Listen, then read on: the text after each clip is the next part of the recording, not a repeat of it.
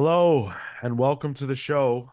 Sorry for all the technical difficulties. I am going to have a mission because I wasn't exactly ready to go live, but we'll make it work.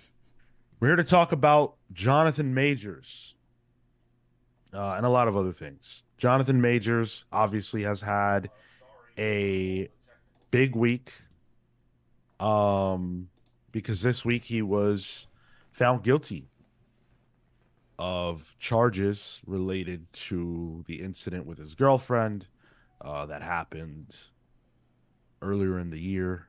Um, I guess it would have been before Ant-Man and the Wasp came out, so that might have even Yeah, it been was early late on, right? last year, whatever it was.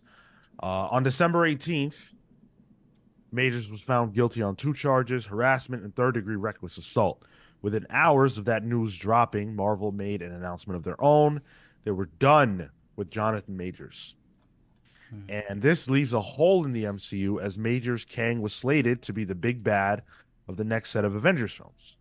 So, of course, the big question is where does Marvel go from here? Now, I want to say up front that obviously we know, um, you know, there's a victim in this case, and um, this conversation that we're going to have is not meant to be in poor taste, if you will.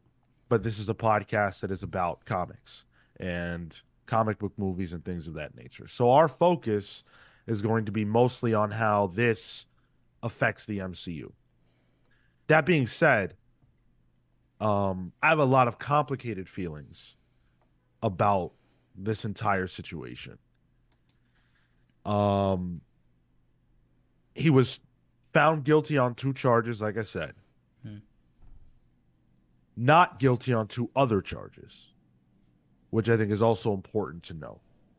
Um, and I saw the video. I don't know if you guys ended up watching it, but there's a video of Majors and his girlfriend from that night. And I wasn't on the jury. I'm not a lawyer. I looked at it and I said, this looks like a guy who's trying to escape a situation. Oh, the him like running from the car and all that stuff. Yeah, yeah, Yeah, yeah, okay. yeah. It seems like he was um not trying to escalate, but it's a limited amount of footage. We really don't know. I don't know if the jury saw more than what we did. Just not enough information. Hmm. And so because of that, I feel very conflicted about this, and this isn't the place for me to really delve too deeply into that. It's also frustrating. Obviously, it's a very different situation, but it's frustrating the way that this has gone down versus the way that, say, it went down with Ezra Miller. Yeah, Um, and even Johnny Depp, fairly, you know, Johnny Depp and Amber Heard, fairly recently. Yeah, the larger sphere of these kind of situations. yeah. So I guess we'll leave the majority of that part to CNN or TMZ or whoever it is that feels like they want to cover all that. But Jonathan Majors was fired by Marvel. So Oh, that is a done deal. That is a done deal. We and don't have a Kang anymore. The MCU is Kangless. And Kangless. what we're here to discuss is what happens next. Like where do we go from here? Saw a rumor that someone said he had in his contract that no one else could play Kang. Do you know anything about that? No. Interesting. That would nice. That would definitely complicate things. That would complicate them immensely if that's the case. But I feel like that's too proactive on his part in the sense of like trying to secure this for the long haul kind of thing. Amin says Marvel has not made an official announcement. Sure, it's all over the place. Normally, I feel like Marvel, DC, well, Marvel in particular, a lot of the times when things come out about what's going on over there in their camp, they don't make an announcement. When they replaced Terrence Howard with Don Cheadle, I don't recall Marvel saying, "Okay, Don Cheadle," or Yeah. this dude's fired. They just said Don Cheadle's hired. Yeah. So I feel like we can take this as gospel. I don't think that there's any chance he's not going to be fired if he's not officially fired. We wouldn't have found out about that so quick if it didn't come from on high. Yeah. He's done. The big question is, do they continue with the Kang saga or do they scrap it altogether? Kale brought up the idea that Majors had it in his contract that no one else could play the character. I suppose that even though that sounds crazy and my inclination is to say that that's not real, at the same time, when you're dealing with variants as they are, when you look at every other iteration of variants across the MCU, the only case that I can think of, well, I guess you have like Captain America, but like the only real case since they introduced that concept has been that Kang, Jonathan Majors, is the only person to be him. You know, we've seen various Lokis that were all different people. But Kang is Kang. And so while I'm not sure if I believe that, it's not unbelievable. It's definitely not. I mean, I think now it's a search for a replacement, and we'll get some sort of like whatever they've shot. I'm sure that they can piece together something and edit the words so that he's like, this is a variant, and now like a new variant kind of takes over. See, if actors had provided their rights to oh fuck, man, come on.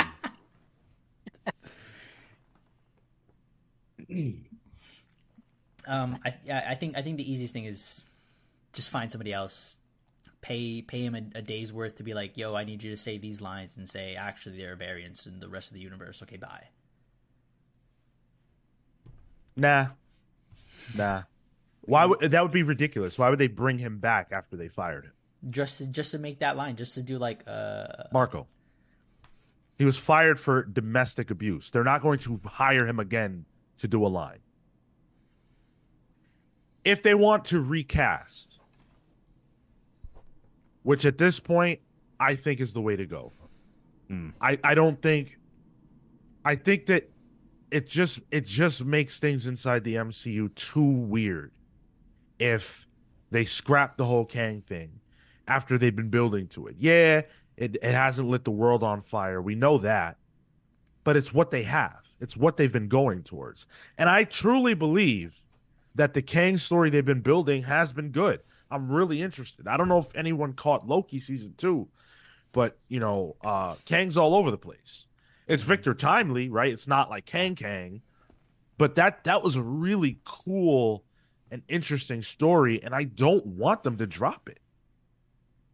But didn't they sort of put a bit of a bow on it too? So like if they dropped it, like it wouldn't be like the massive Kang arc they had planned, but they it's not awful. The way Loki season 2 ends, if they really, really wanted to say we're just done with Kang outright, they could, and I guess they could get away with it because it ends in such a way.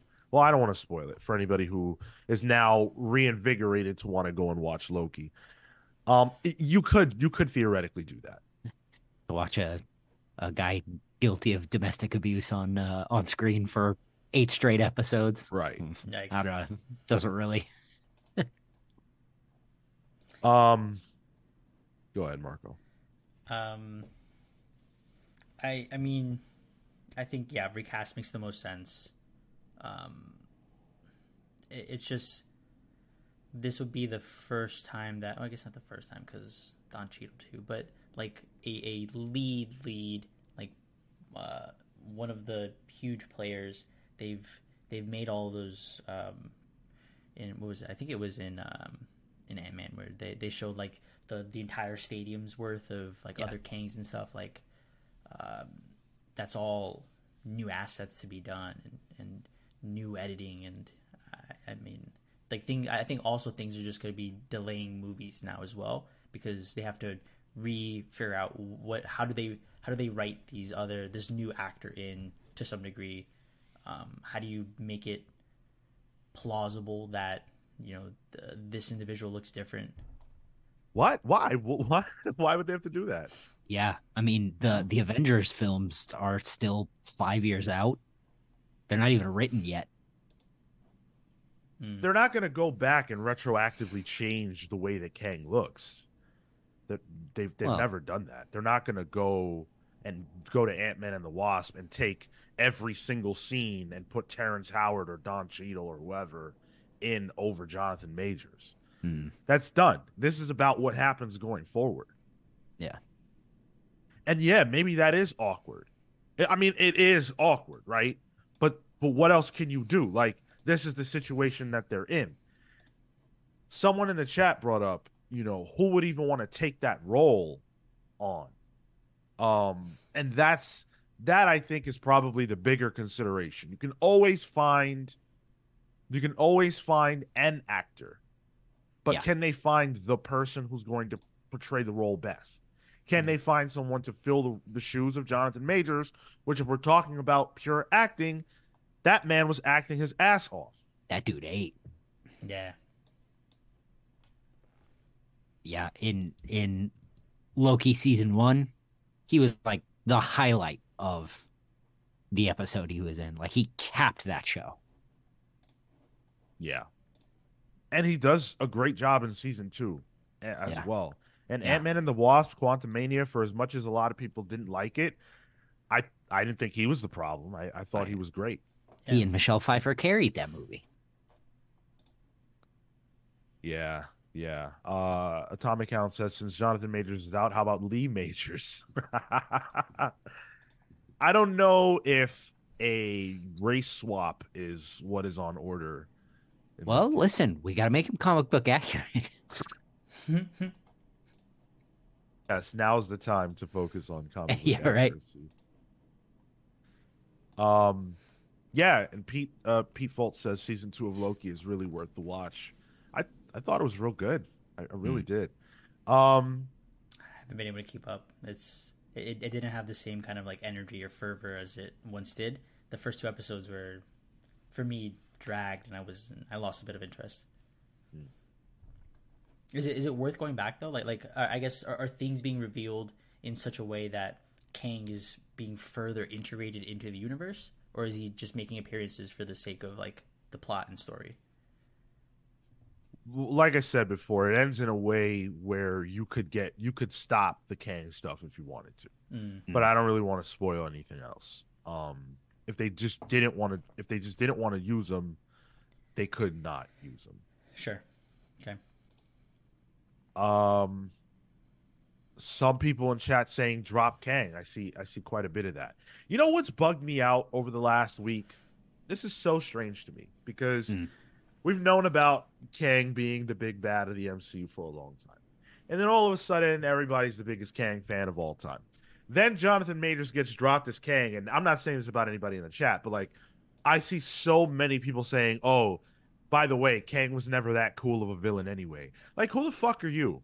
You know what I'm saying? Like, who are you? Kang has existed since way before Jonathan Majors got the role. You just found out about the character or whatever, and now you think you're the biggest Kang expert to say, yeah, the character was never that cool. Who really likes Kang anyway? A lot of people like Kang. A lot of people love Kang. Forget about Jonathan Majors. We're talking about a character that has existed since maybe even before Majors was alive. Probably. Yeah. So he's not the only factor. There are a lot of people who would love to see the Kang story continue. Remember, the MCU, as far as we know, is going to exist in perpetuity. Yeah. It ain't going anywhere anytime soon. As bad as people want to see it burn down, that's not happening. They have Disney money. So what that means is that for a lot of these characters, it's going to be one and done. This is our chance. They're not going to do Kang again and give it another shot in 10 years. It's over. So if we don't get it now, we're not getting it. I don't know though. That's the attitude right now, but eventually they're gonna have to reboot. They're gonna have to if they think they're gonna keep going. And so say Kang stops and we pivot to Doom or Annihilus or whatever. Maybe once the air has cleared with the Jonathan Majors stuff, I'm not saying they recast Jonathan Majors, certainly, you know, but they may, in 15 years or whatever, geez, that may not even be a long enough timeline. Yeah. They bring Kang back in the same way that they do in the comics. It's just like, oh, this is Kang doing a different time thing in a different time way, and wibbly wobbly, Bob's your uncle. Not Uncle Bob.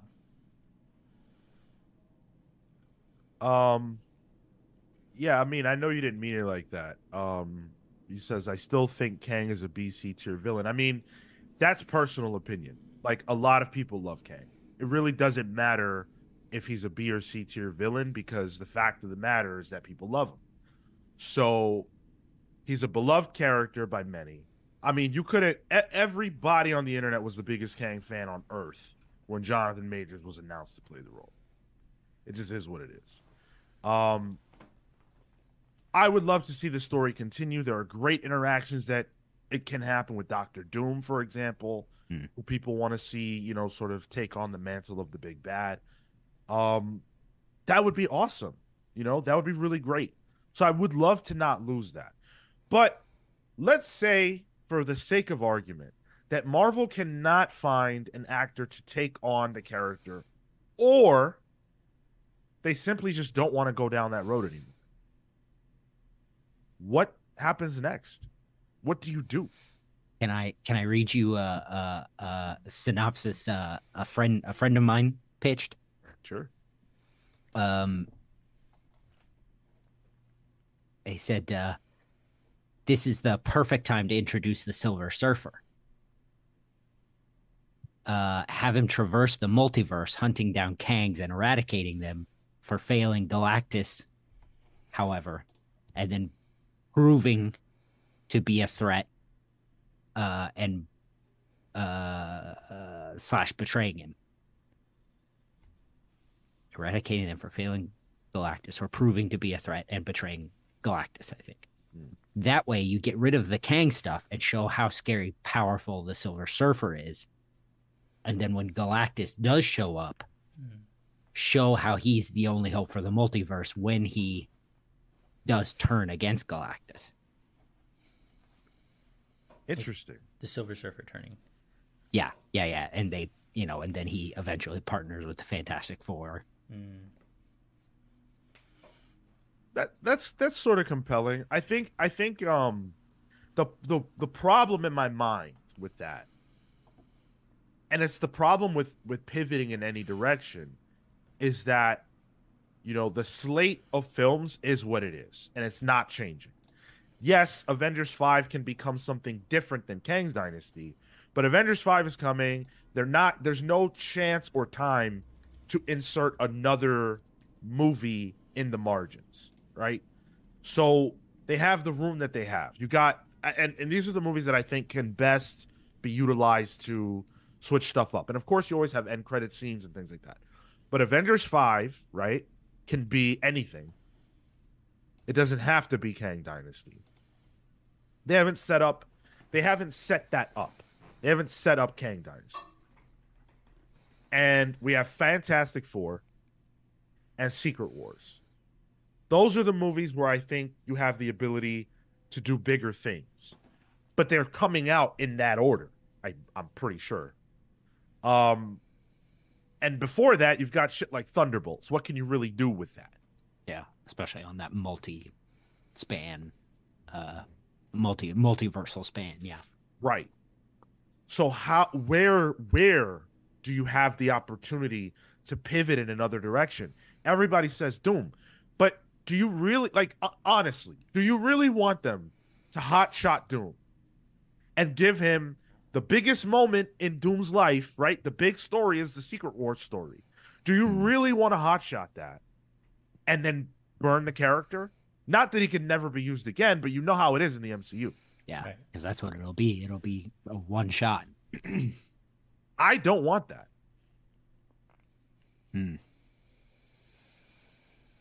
Yeah. I think using a new character, damn. But then you're not getting this guy back to finish up, to tie up loose ends. So like you're damned if you do and if you don't. Yeah. I think this is another brick in the wall for Marvel, to be honest. Marvel has had a string of losses, and perception has been really rough for Marvel over the last couple years, I guess. Yeah. And this is just the thing that they did not need to happen. Because it, like Marco said, damned if you do, damned if you don't. There's almost nothing they can do right.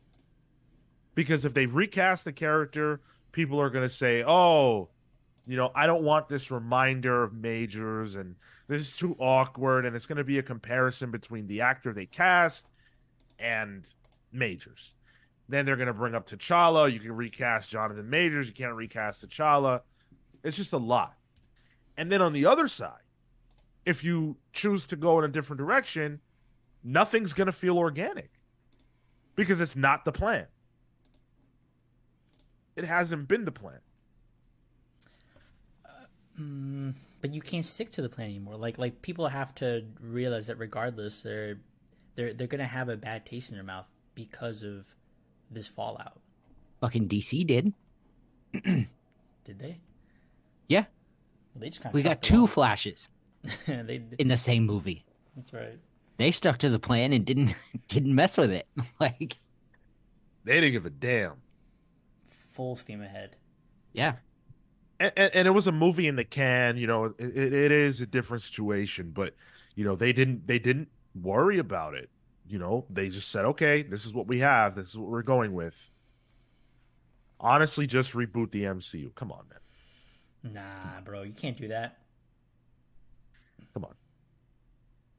At least not at this point. Yeah. That's not happening. It's not realistic. Let's be serious. So because they lost Jonathan Majors as Kang, they're going to reboot the whole MCU. The most profitable.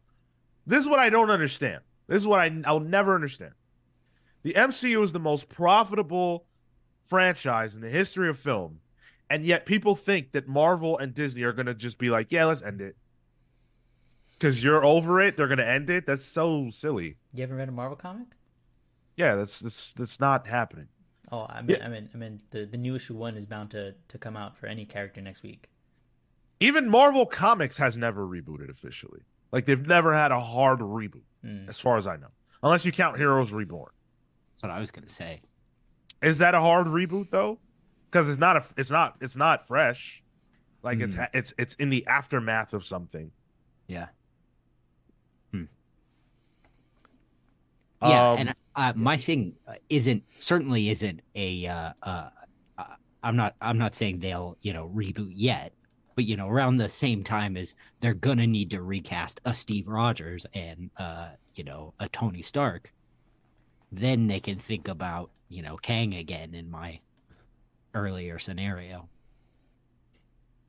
Yeah, I wonder about that now. Kevin Feige just came out and said a few weeks ago, we didn't cover it here, but he talked about how, I don't know if you guys remember, there was a major rumor that they were going to bring back Tony Stark. They're going to bring Robert Downey Jr. back. Yeah. Kevin Feige said that's not going to happen. We worked hard to get to that place of his death having meaning and value, and we don't want to undercut that by bringing him back. So I think in that case, they're playing for keeps. And I'm not so sure anymore as I was before that we'll ever see Tony Stark again. Just eventually they're going to run out of stuff. Like they're burning through it. Like another 20 years, we're going to have, the reflection of, oh, look at where some of these people are kind of thing. I don't know. They're So okay. If you look at the MCU, right? You look at the Marvels, you look at what's been happening. Even bigger than the Kang story, because I do feel like that hasn't risen to the front of the storytelling quite yet. We saw him in Loki, we saw him in Ant. Hmm. The bigger thing that they've been playing towards, as far as I'm concerned, is that the multiverse is breaking down. Yeah. That there's a big problem. We've got the incursions and everything else. So if you really want to go away from Kang, because clearly the Kang's war was going to happen concurrently with the multiverse breaking. And we know how they influence that and whatever, but it's not happening just because of them. So if you just want to ignore that completely and go full steam ahead on the multiverse breaking down, Secret Wars can be about exactly that. It can be about the fact that the incursions are just happening too much. This Earth, 616, is at risk. And it's at risk of dying to the only other Earth that still exists, which is the Foxverse Earth. Mm. And then those two crash together, and now they have to fight to see which Earth will stand in the end, type of thing. Put them up. I think the bigger and by the way, I think that was probably always going to happen. The bigger question mark is what happens with Avengers 5. What does that movie become when it had a very specific destiny to be Kang centric? It was all about Kang, and presumably where they were going to beat him. Mm. Where do you go with that now? And I don't believe in Doom. I don't believe that you just hotshot him into being the villain of 5. I don't believe you hotshot Galactus. So if Kang is off the table, where do you go? Do you just cancel that movie altogether? I don't think they can do that, but you have to go cosmic, right? Like, do something big enough to warrant, a multiversal either repair or reboot in a sense, not necessarily full reboot, but everything was a dream, that kind of thing. But someone you can, like you say, hotshot at the same time. Mephisto might be a decent way to go there, I mean, the presumably Young Avengers are right around the corner. Maybe it's a matter of doing a hard pivot to the next generation and seeing what villains they can fight against and how they can learn from the previous Avengers to do good in the world. And that's, for me, maybe a big enough story that where you can pass the baton and worry a bit less about having to try to fumble with the rest of what's currently going on in the universe. It's not a terrible idea, actually. Maybe for Young Avengers, do Iron Lad. In the comics, Iron Lad is Kang as a teenager or whatever. Mm. Get some young kid who maybe kind of looks like Jonathan Majors to be Iron Lad in Young Avengers. Shrink that the amount of time that's passing in the MCU. Let him grow up just a little bit more, to a full-fledged actor. Make him real Kang. And then, boom, we've solved the Kang problem. You're saying have Avengers 5 be Iron Lad as a part of the Young Avengers. Time passes, that he ages, he becomes the real Kang, and then the Young Avengers have to beat him. I'm not even saying make that Avengers 5. That's what the story should turn into. Yeah. I think that makes sense, honestly. And then you can kind of you'll knock out two birds with one stone, get rid of Majors, still have the A version. Well, they're all variants, so still have a Kang, and you can kind of do what you want with that new iteration. Yeah, I don't know. I think Secret Wars is a very easy movie to make. I think Avengers 5 is a lot harder. Yeah. it just doesn't have a clear direction now. The clear direction for that particular movie definitely feels like Kang. Um, I really don't know what you can do. I mean, they've got the Sentry in Thunderbolts. Um, so maybe, they're introducing him there. We don't know if the Void is going to be in the MCU. I assume so. So maybe you can do the Void. Maybe it's the Avengers having to team up again to stop the Void from Yeah, destroying the Earth. that makes sense. And maybe his power is so great that it further damages the fabric of time and space in the multiverse, and that's what cracks the universal door, the multiversal door open. Well, I don't even think you need a reason, because in the last Spider-Man movie, they've already had instances of the cracking of universes, like the crossing over of those things, and so, I mean, you can probably just bank and play off of that. Spider-Man, I mean, Doctor Strange, the Marvels, they've been dealing with this for a long time. Yeah. And in the Marvels, well, it's a spoiler, but that movie's been out. I don't care.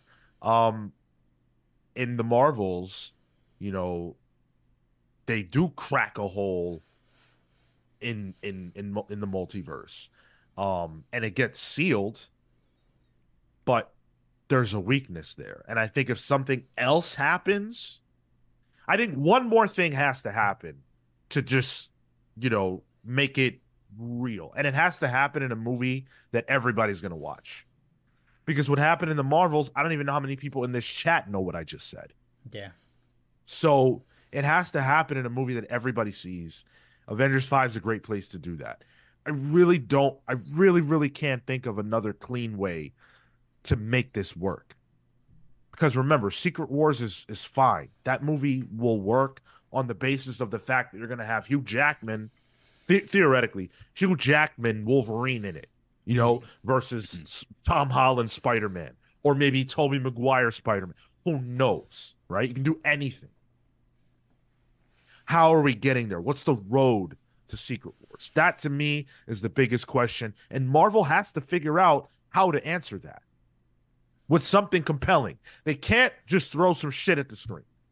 If an Avengers movie sucks, this whole thing is blown. Yeah, that's it. And I think they know that.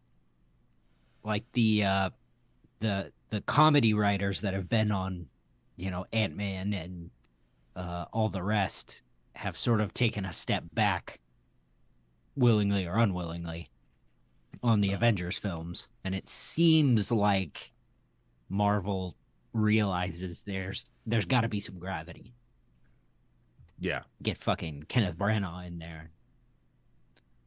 Yeah, dude. Get some heavy duty directors. I saw that Sam Raimi was on a short list. Yeah. Which I don't think I would be mad about that, but he wouldn't be the first person to come to mind. Not my first, second, or third, but what are you gonna do? I don't think it'd be mine either, to be honest. And I like the guy. I do too. I just didn't like Doctor Strange. Those Spider-Man movies he made were incredible. And I even like Spider-Man 3. I could watch it right now, I tell you. We just got Atomic Hound. You are amazing. Thank you so much. Atomic Hound with the 20 spot. What the MCU must avoid? Avengers: The Crossing with a young Tony Stark at the end would be at least a big movie disaster, as it was in the comics. And that contributed to their 90s bankruptcy. Happy holidays, pals. Thank you so much. Happy holidays to you too, Atomic Hound. Happy holidays to everybody that listens to this show. Really appreciate you guys. You guys make this doable. You're the reason why we do this. Thank you so much. For the season. Nice. That's right. It's a shame that's straight where the MCU is heading, though. Yeah. Man, it's so crazy. Like 10 years from now, whether the MCU is around or not, we're going to look back on this time, the last 3 years, and think, wow, what an era. Because it's like a series of unfortunate events that have really damaged the brand in a way that I really just didn't think was possible because of how strong it was. Think about what happened in the last 3 years. Yeah. And tell me how much of this was Marvel's fault. Disney Plus and the mandate for television shows. COVID, which screwed up the whole, MCU. I mean, my God, by now, I think we were supposed to have Avengers 5 already. Probably. Yeah. I think it was originally supposed to be like a 2023, 24 thing. I'm not 100% sure about that. But we had that, right? Jonathan Majors and everything that's gone on with him. The strike, both strikes, that's right, which have pushed things back. So all of those are things that have nothing to do with Marvel. Like it's not a failure of their effort or planning. It's not like Black Widow. Right. Well, hey. It's not like Eternals.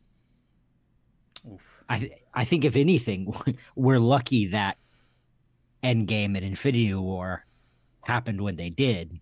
Yep. Because had they crossed that 2020 Rubicon, boy, we would that era would have ended. We may not even be here. Yeah. If that happened. We would have been literally living in that 5-year gap. It's crazy how like and think about it. 2018 Infinity War, 2019 Endgame. How rare is that? Yeah. Yeah. I'm sure Kevin Feige at some point in the intervening time has had to say, yo. I mean, he didn't say yo, but like thank fuck we did that. Thank fuck we put those actors through hell and made them make 2 movies at once. Thank goodness we put those editors through hell and made them edit 2 movies at once. Thank fuck. What a different world we be living in. Yep. And then they did COVID. Oh, no, you said that it wasn't them. That's right. No, that's well known by now. Oh, right. Marvel's fault. Well, Disney's fault. Marvel doesn't have that kind of money. That's right. Started in a small lab in Animal Kingdom. Yeah. It's crazy. It was crazy. The bat from the Hunchback of Notre Dame. Oh my God. Oh no, I'm thinking of Anastasia. That's what I'm thinking of. Oh well. I don't think that there's a clean answer to this. I really don't. I think it's gonna suck either way, and not in my usual skepticism, but like I think whatever happens is gonna be awkward, and it's gonna they're gonna take a hit again. And I know we've talked about like the MCU being maybe 1 movie away from being good again, or like really needing something to knock it out of the park. Man, this is knocked that expectation down a bit. Like now they really need to do something. I feel like the next thing that they do coming out of the Kang stuff, or the major stuff rather, is knock something out of the park. Really blow people out of the water, because all of the controversy here, plus the feeling of diminishing value for Marvel, I think is all going to contribute to long-term problems, especially if they want to continue this, and it will be a perpetual machine. And the fucked up thing about that is due to, of course, the nature of the way that film and television are made, they have no ability to really react to any of this. Like, they don't have the ability to say, okay, we're going to switch it up. We're not going to make this movie. We're going to make a movie that's going to blow everyone away. Based on the response that we have had. They can't do that. Next up is Deadpool, I think, or Thunderbolts. Yeah. Those movies are that it is what it is. The slate is what it is. So I really feel like they're between a rock and a hard place, and it sucks because I have never, ever, ever loved movies and a saga the way that I have this. And it's like, man, I don't want it to go out with a whimper. I don't want it to be something to where we look at and say, what if, what if these mistakes weren't made? What if not COVID? What if this, that, and the third? That's an unfortunate thought. Season 3. Yeah. Yeah, but I think, I think, we were lucky to get the, 12 years of films we did. Yeah. And they were all, for the most part, fairly strong and all contributed to one big arc. I I I think that the maybe the expectation should have been that they should have taken a bit more of a break, In between the end game stuff. to to recombobulate and replan, Yeah. I mean, they had a plan. Well, Yeah. Yeah. Yeah. They We had until it fell apart. We see how I mean, it is what it is, though. Like, Right. that just happens, but they had a plan. It's really a bummer. I trust Marvel when they are pressured, though. When they need to succeed, I feel they make better products. I think that because of all of the projects that they have had to make over the last 3 years, Feige's been stretched thin. I think a lot of the people who make the magic happen have been stretched thin. And I think that, they pivoted away from grabbing on to, you know, great directors and great writers who really brought this stuff to life. When you look at the TV shows, like, I think you can see it most with the action scenes. They just don't really feel big or special. And we know that they have some second unit that just makes generic action scenes. These shows didn't even have showrunners. That's a joke. That's it. That's crazy. And now they can make those changes. We know that they're not doing that going forward, but Echo's already made. Yep. They're dropping that shit. They're dropping that shit all at once. And my assumption is because no one cares to sit around and wait week to week for Marvel shows right now. well, and it's also a character that nobody cares about, That too. that nobody knows, Echo, like what? Before Daredevil? Well before Daredevil. Come on. It's true. And I think that's been a major problem is like you're giving people things they don't care about. And it's hard because who cared about Iron Man before, 2008? Yeah. But Yeah. we care about him now. We care about Cap now. We care about Hulk, Thor. We care about these characters now. And they're trying to give us characters that we don't necessarily care about. Echo was cool on the show that she was in, Hawkeye. She was cool. But when we're already like kind of tired of the shows, why are you giving us a show about an ancillary character from a show? Hawkeye's an ancillary character from the fucking Avengers, okay? Yep. Like, Yep. there's a reason why you make a Hawkeye show, and people were questioning that. But it's buyable. You could buy a Hawkeye show. Why would I want a show about a character who was ancillary in another ancillary character show? What are we doing? What are we doing here? Even a Kingpin show, like that would, like why not that? Like big, yeah. And to think about the people that like they use to make these things, the production teams behind them, all the time that gets invested there, like that could be going towards bolstering another movie or something that maybe has longer term value for them, not just, well, yeah, this is a character that you saw in something, and maybe we think you might be interested because if we put it out, we think that you're going to be interested in that. Can I just say, I love to see the chat filled with green names. You VI pals are amazing. Really, really appreciate you all so much. And even if you're not a channel member, thank you for being here. Smash the like button. As ever, we have a draft to do today, and we have to reach the goal. So let's keep it light. Let's do 20. We can do 20. Let's keep it light. I want to make sure we have some fun today. So thank you guys. Hendrik Perry says, I know that we're wondering how to replace the villain, but I wonder about trying to replace the dynamic of Cap versus Iron Man.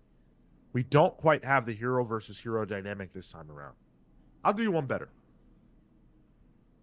Because the dynamic of them, being at odds, was introduced in Avengers and then obviously furthered in Age of Ultron and everything like that. We don't have any interaction between heroes right now. Nope. Not even an antagonistic one. We don't have it at all.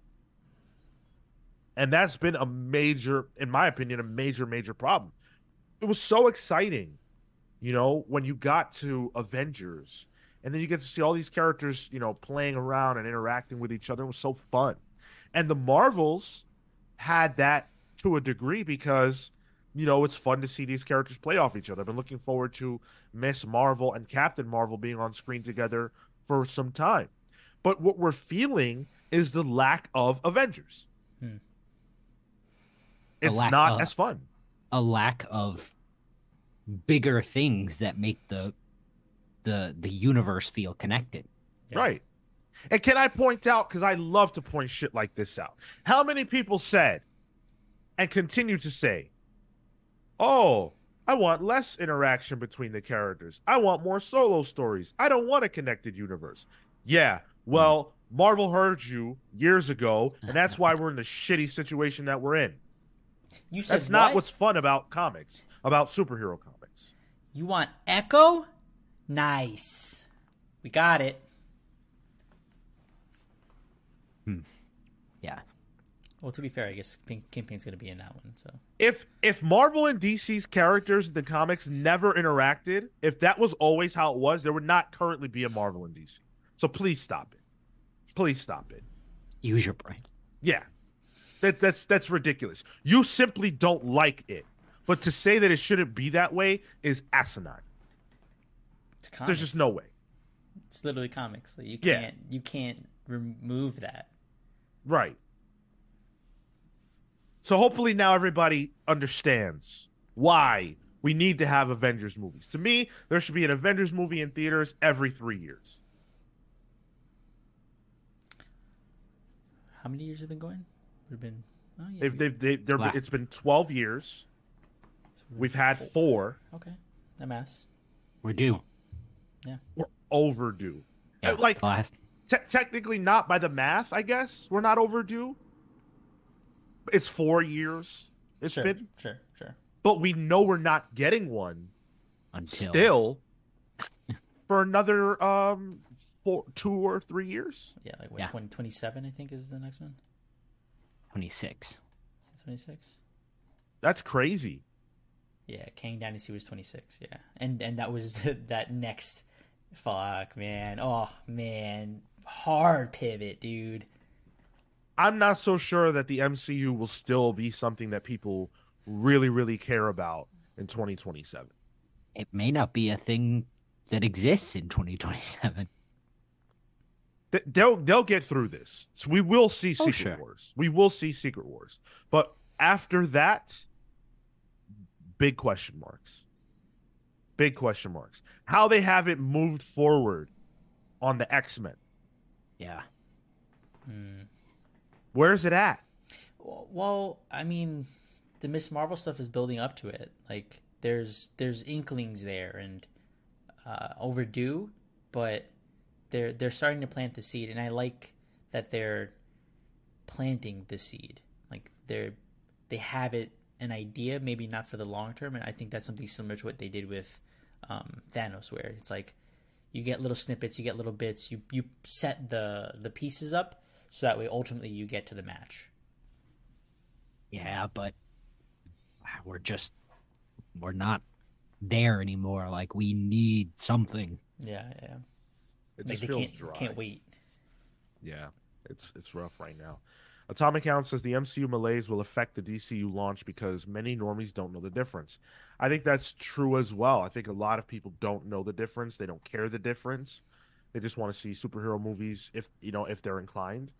And I think DC, to be honest with you though, I think more than being impacted by Marvel, DC's impacted by themselves. because Aquaman, we're going to talk about that a little bit later, not a review, but just we're going to chat about it. That movie's doing really bad. Damn. And it's another in a string of DC movies that really did not perform very well. And so are people going to care when it comes time for Superman Legacy about DC? I hope so. Amin says if Superman Legacy fails, we may see the actual Twilight of the superheroes. Get Alan Moore back somehow for that. That's good. I think that's a little different because we're shifting eras of creative direction. And the word of mouth may be good for James Gunn's stuff. Yeah. But the question is, will that be enough to carry it? Sure. Right. Yeah. And I'm sure people may be excited to go see a blockbuster film. But it might not be a superhero one. I think we'll talk more about DC a little bit later. We'll get into the Aquaman thing a little later. And I really want to do a post-mortem on this DCU. The Snyderverse. Yeah. I can't believe it's over. But normally, guys, when we talk about the MCU, you know I'm generally positive. No matter what's going on, I generally come on here and ultimately I come down on the side of things will work out.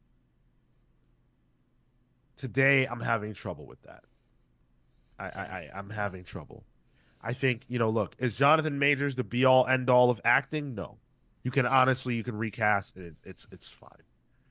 But I just think it's another brick in the wall. I just think it's more water under the bridge. I think that audiences are losing their patience and losing their interest, and Marvel doesn't have anything in the tuck to really bring us back. Deadpool is it. That's it. If Deadpool does not hit, if it doesn't click, that's how you'll know for a fact that things are different now.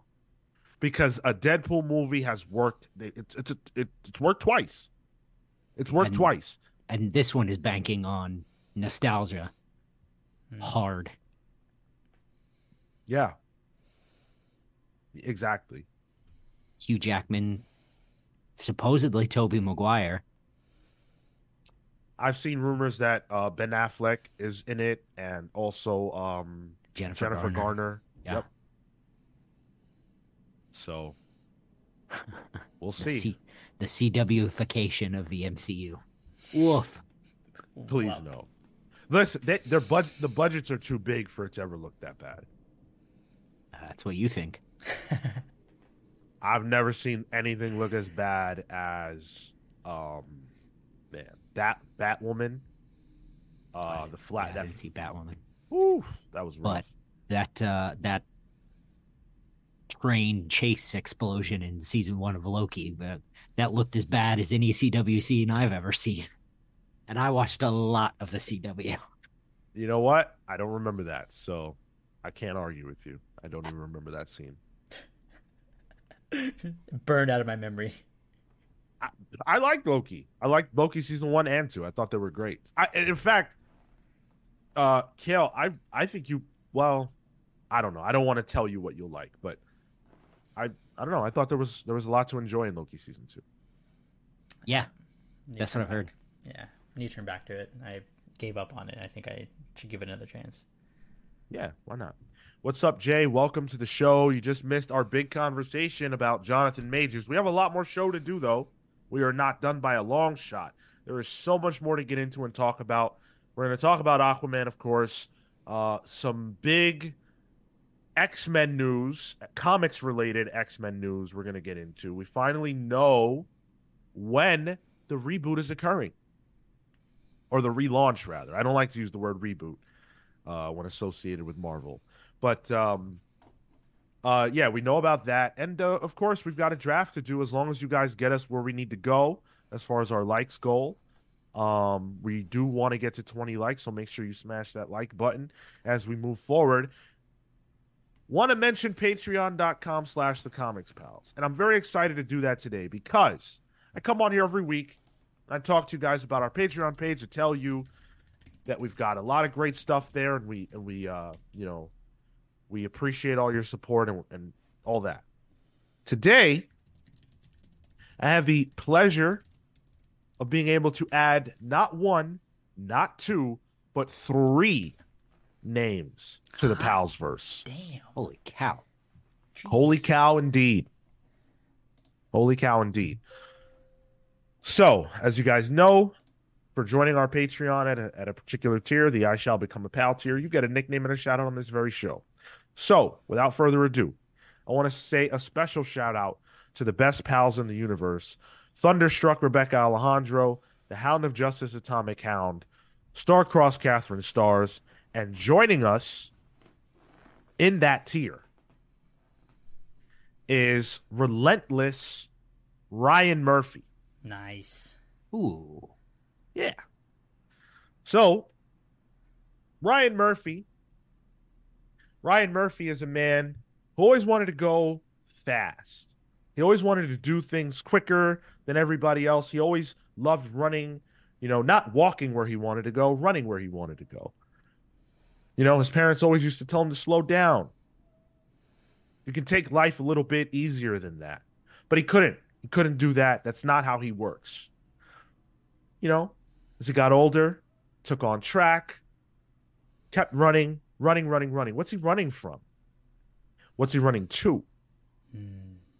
Well, as a youth, he kind of went off the beaten path and he ran into some trouble. He ran into some people who aren't the best and he got influenced. And so he started to do things that he shouldn't have been doing. And so one day, as he was alongside his friends, committing mischief and stealing, he had the cops on his back. He really didn't want to get caught. Damn. And so he wished and thought and ran and pushed his body as hard as he could. And as soon as he knew it, he was in another state. He had run so far and run so fast that he wasn't even anywhere close to the people or the problems that had chased him his entire life. And he realized right then and there, he's not like everybody else. So he uses his powers of speed that are limited. He has learned his limitation. He can run as fast as he wants, but only for 30 minutes out of a given day. Ooh, interesting. Huh. Some hour man shit. And so, yeah. Or maybe it's an hour. He just got this power. And so he's trying to figure out who he wants to be, what he wants his role to be in the grander scheme of the Palsverse, which is, popping new people up with powers every day. But because of his financial situation and because of his place in life, he hasn't quite been able to give up the crime. Maybe he will, maybe he won't. It's his story to tell. Thank you so much, Ryan Murphy. You're our first speedster. Hey, let's go. Ooh. Yeah. Hopefully you enjoy that. Making his way around the world. I also want to shout out the Night Stalker, Harris Nijinsky, Brian Demolisher Del Pozo, Kefis the Incorruptible, Momentum Mike Elliott, Dan the Truth Trudeau, Joel Justice, Jalen the Sanguine Sorcerer, Marvelous Mike and Mackenzie, Marley Manastorm, Slow Flow Dameron, Amin Almighty Perez. Joining the Palsverse, next up is Pete the Dreamweaver Collins. Ooh. I had a lot of fun with this one. People who have known Pete his whole life swear he was born with a pencil in his hands, ready to draw the world around him and the world inside his mind. Where most kids were stuck on video games and playing sports, Pete preferred to draw his favorite characters from Saturday morning cartoons. He drew himself among them, heroic and special and bright. Art was an escape, but it was also the thing that no one could take from him. It made him happy when things weren't so good in his life. He drew for others as well. And it always seemed to make them feel good when he gave them art he made for them. Years later, he makes and presents art for a friend of his going through a difficult time, struggling with depression. It's his friend, happy, with all the things he wants out of life surrounding him. The next day, his friend tells him about the dream he had that night. How he knew it was crazy, but he felt like he was living inside the artwork. Like the art became the dreamscape of his mind. That it came alive in his dreams. And he got to feel as happy in his dream as Pete had drawn him on the page. It changed his outlook on life, and he would build his life to resemble that piece of art. Because of that, Pete knew he could change the world too. Maybe not with his fists and laser beams like the heroes he watched on television or the ones that are running around the world these days, but with his artwork. There was power in it. With all the awful things happening in the world, Pete uses his power to help people overcome their fears, pain, and trauma through the worlds he creates inside his art, creating safe passage for people to recontextualize themselves inside their dreams. Whoa, that's rad. So, thank you. If it wasn't clear, Pete's power is that when he presents people with his art that is made for them, when they dream at night, they will dream the things that he drew. And because he's a good guy and it's good art, it makes them feel good. It changes them on the inside. So he can influence people and change their world, their mental world, their spiritual world through his artwork. The Dreamweaver. Ooh, what about the stuff that he draws for himself? What if he draws himself and in the dreamscape, it's actually like a negative version of him trying to haunt him? Well, it's a story, right? It's a story. Interesting. As I said, when he would draw himself as a child, it helped him to deal with his life. So maybe he can influence himself. Sure. Welcome to the Palsverse, Nice. Pete Collins. Finally, Christian Uncaged Harriet. Hopefully I said your last name correctly. Christian was always a good boy. Good, but lacked self-control, lacked discipline. People always questioned why he couldn't just relax and take it easy and focus. They even tried to give him pills to calm him down and cage him. They gave him diagnoses. They said he had ADD and all these different things. For years, he tried to live by the rules of others and fit into the box that they made for him. But recent events in the world have changed things. He can't just let it go. He can't just calm down. He can't just take it easy. And now, one day, while he's outside at night, walking home, he witnesses an attack. It's people who are under the control of the Almighty, of Amin. They don't know what they're doing, but they're attacking. And Christian can't abide this. He's a good man. He wants to help, but how can he? Well, he does what any other good Samaritan would do, and he jumps into the fray. But on this night, something goes different. Because as he's being hit and attacked, he feels something crack in his mind. And his body starts to feel so weird and strange. It feels like he's bursting out of himself. It feels like he's being unleashed, uncaged. And his body starts to grow and change. His clothes start to rip and tear and shred off of him. His eyes start to bulge. And he transforms. And he rises up, standing fully formed as what appears to be a werewolf.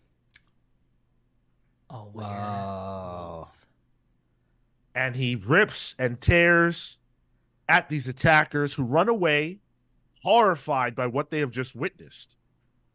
And now, Christian has become uncaged and unleashed.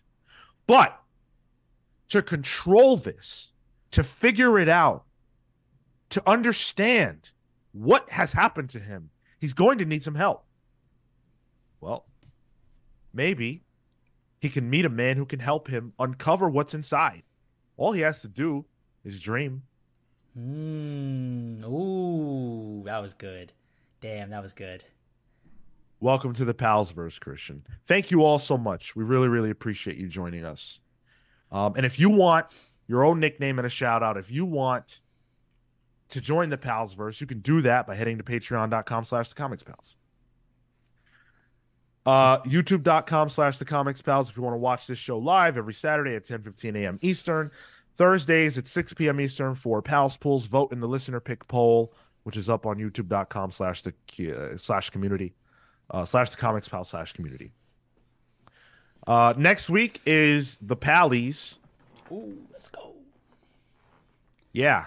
So we're gonna be telling you guys what books we think were the best this year. We're gonna be giving awards based on best writer, best artist, all that kind of stuff. You know the drill. Come with your thoughts too. Because whenever we have a tie, we're gonna need you all to break it. Just like we did last year. So come hang out for that. Give us a hint, Sean. Give us a hint. Sorry? I'm leading in terms of points from last year's predictions, right? Oh, that's gonna be so much fun. It's gonna be so fucking fun. When we go over the predictions from last year and who's winning, who won. Oh man, you guys are gonna love it. Can't wait. Appreciate all the kind words for the Palsverse new additions.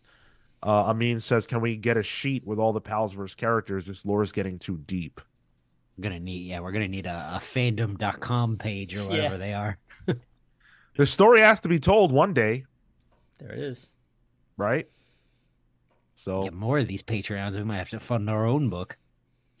Ooh. Feel like we know what's smartest, huh? I have dreams too. That's definitely one of them. So we'll see if we can get to that down the road. Want to do real quick this episode in comics history, 375. Now I don't know, Kale, if you've been here for one of these. Haven't. Right. So what we're doing is every week, based on the episode number, I take a look at comic books that reach that same milestone. 375 is huge.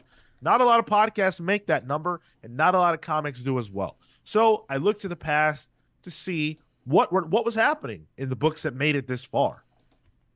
And this week, I went with Amazing Spider-Man number 375. This is written by David Michelinie with art by Mark Bagley. Mark Bagley.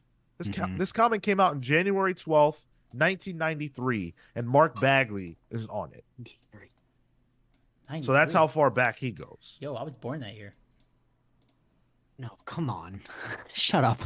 93, dude? Yeah, dude. Damn. I know, right? I hate it. No, I'm just kidding. This issue features Venom. Hey, let's go. Yeah. Big man. Yeah, so this is in that Venom era, but of course it's no longer McFarlane. His villain era? Sorry? You said his villain era? No, it's just the Venom era. It's just still in the Venom era. And this issue actually sheds a lot more light on the character. And I actually think this is probably an issue that delved a lot deeper into who Eddie is than anything that came before. So at this time, Peter's parents are still around, Richard and May. Mary. Mary, excuse me. And they get kidnapped by Venom. And he takes them to an amusement park in Brooklyn, the Thrill World theme park. And so he wants to keep them safe from Spider-Man. This is like leading into Lethal Protector. I mean, I guess technically it could be before that, but I don't think it is.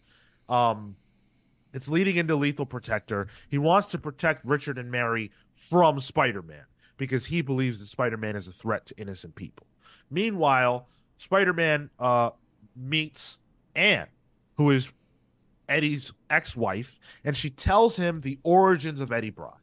She tells him about how his father was a harsh man and how Eddie always kept that part of his life secret and separate from her.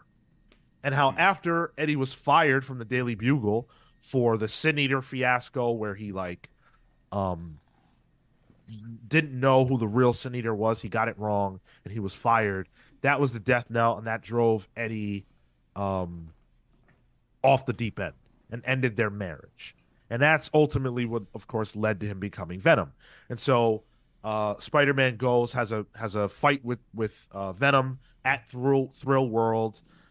Freaking the Wild Pack shows up. It's a crazy issue. A lot of fun. The Wild Pack shows up. They fight Spider-Man and Venom. And ultimately, Venom realizes that Spider-Man's a good dude. And so he says to him this quote, "All right, Spider-Man, let's make a deal. You don't come after us, we won't come after you. Fair enough?" And that's pretty much Venom's face turn. What? That's it. Spider-Man goes, "Oh, it's that easy. All right, cool." Pretty much. Well, glad we can converse and find a solution to this. Yeah. I mean, it's not like you kidnapped my parent. I mean, right? Yeah. Yeah, like some dude kidnaps your parents, and you're just like, all right, we can let bygones be bygones. Well, listen, as long as you don't come after me. Yeah, definitely not Venom's last appearance. Although, to me, the juice was squeezed after he was beaten by Spider-Man with the sonic gun, and the help of the Fantastic Four. There weren't much juice in Maximum Carnage. No. Although Carnage does rule with a Z. With a Z. Carnage rules. Of course. Z, yeah. So that is Amazing Spider-Man 375. If you have a suggestion for what book we should look at for 376, let us know. Drop us a comment. Let us know your thoughts. Let's get into Aquaman. Ooh. Oh, no, thank you. Whoa, come on. Too slimy. Too slimy. Yeah, a little briny, a little stinky. Let's dive into the depths of Aquaman. And you guys made jokes about how it's slimy and stinky. Well, it's rotten, according to Rotten Tomatoes. It debuted at the time of the article that I'm pulling from, which is from comicbook.com. It had 37%. Yikes. And now looking at it, it had 36% with 141 reviews from critics, 77% audience score, which is not too bad. Oh, actually, yeah, wait. Okay. It's not terrible. I'm looking forward to seeing it, frankly. Good. The Flash is at a 63% on the tomato meter. Whoa. Oh, shit. It couldn't be twice as bad as The Flash. Wait, what's the audience score on that one? That Flash? Is that not the tomato meter? Tomatoes? No. That's the critics. The 83% from the audience. Wow. The audience was off that stuff. Off that stuff. Yeah, whoa. Too much, I wish I had been off whatever stuff they were off when I saw The Flash. For real. So much sand to time. Holy shit. All right. Stockholm syndrome. Well, that's an interesting dichotomy in between those two. Does not bode well, but maybe people are grumpy about Aquaman. Maybe Kale's grumpy about Aquaman. Maybe. I haven't said a word about Aquaman. By all accounts, it's not a good movie. I've read that it is a mess, that it feels stitched together. I saw that specific comment that it was stitched together from one of the reviewers. It just doesn't seem like it seems like the DCU is going out with a whimper, and that really sucks. Granted, There are a lot of people who barely liked any of the movies in this franchise. And, well, by franchise I mean the overall DC FU. Which it seems like they went out with a big FU to the audience at this point. But it started with Man of Steel, Yeah. which many, many people did not like. I count myself among the people that liked it. Then we got Batman versus Superman. I like that too. And so on and so forth. And it's so unfortunate because Aquaman 1 was one of the movies that people generally seem to enjoy. Mm. I liked it a lot. It was one of my favorite movies of that year, superhero movies at the least. And now we've gotten to such a state where I don't even care about the second one. Mm. Yep. I have no intentions of seeing it. Really? I don't like seeing movies in December. Oh. And I just don't. Too cold. It's cold. Specific. Yeah. It's cold. I don't want to go out. And this isn't necessarily like, warming you up to go. You're not fired up to go see this. So yeah, I had to go see Star Wars. The first one, The Force Awakens, and that came out in December, and I hated everything. But I went because it was Star Wars. I'm not going for Aquaman 2 with the exact same characters as Aquaman 1. Are you fucking kidding me? Yeah. The Lost Kingdom, though. They're finding the Lost Kingdom. They lost their minds by putting this movie out. Well, I'm looking forward to seeing this. I'll be reporting back. I don't know if we're doing something necessarily, but I'm gonna try to watch it and at least say what's up. You don't know if we're doing something for Aquaman? Mm-hmm. This film that came out on Thursday that we would have arranged to do a review on literally after this. Well, I think we were gonna voice over something on Thursday for next week. I think. What? We're gonna voice over something for Thursday? What are you talking about? What the fuck are you talking about? We talked about that last week. Voiceover? Yeah, we're just gonna like for the after the Pals polls. We talked about that last week. Okay, but I don't know what voiceover has to do with it. We can talk about the movie. Yeah. Someone, Marco must have hired an animator, and we don't know about it. We're going to do the voiceover for. I think that the words that Marco speaks are AI generated. That's what I think. No. I'd rather talk about What If. To be honest, like I'm more interested in What If season 2. Yeah. Oh, season 1 was fun. Yeah. I'm not jazzed about it. Like I'm not looking forward to it as much as honestly the TV stuff I'm not looking forward to as much anymore. Like I was on a high coming out of a few of the shows, Loki and WandaVision in particular, but first season What If was solid. Is it worth going back though? I don't know. Aquaman 2 though, people are not going back for that. It is a disaster. Big sense. It's a disaster. And this is what James Gunn is inheriting. Now, obviously, he's going to be doing his own thing. Him and Peter Safran, they'll be doing their own thing. But the legacy and the stench of the DCFU will not simply dissipate in 2025. They're taking a year off or whatever. But people will remember the bombs. They will. Superman Legacy has a lot of work to do. A lot of work to overcome this shit. Oh, and frankly, the failures of the MCU too. Like Superman's gonna have to fight for the whole of the superhero genre. Not the first time. Yeah. Not the first time. I think the movie will be great. I think it's a shame that it has to be saddled to this garbage.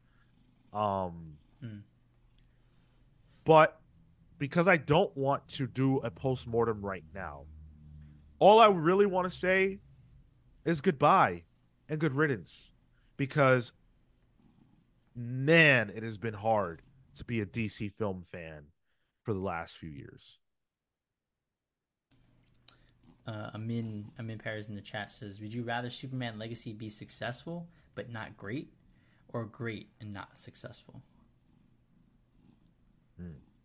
Frankly, I mean, it should be great and successful. That's not the question. Sure. I would rather, I would always rather watch a great movie because I Yeah. think that greatness can be something that people, talk about. Word of mouth can help it. And maybe it doesn't help that movie be a success, but maybe it helps the future movies be a success. So I think I would choose for it to be great. Yeah.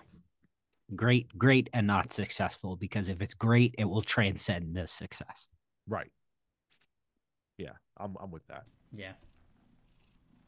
Amin says, I love Batman vs Superman Ultimate Edition. Me too. I think it makes that movie a lot more watchable. But it's also longer.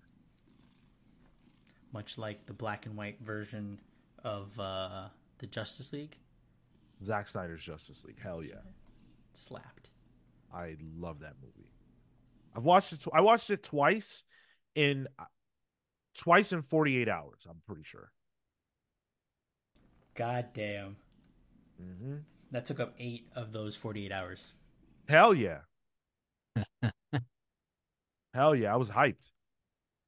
Loved it. All right. No more Aquaman. This is probably the last time we'll ever talk about Aquaman on this show. Big sads. Probably true. Goodbye, Jason Momoa. Right. Because we ain't seeing Aquaman on the big screen again in some years. And there's not even an Aquaman comic book. Yo, you're right. That's a travesty. Huh. I wonder, it's probably not, right? But just hear me out. Is this the first time we've gotten a superhero movie from the big two based on a character who does not currently have a comic book on the stands?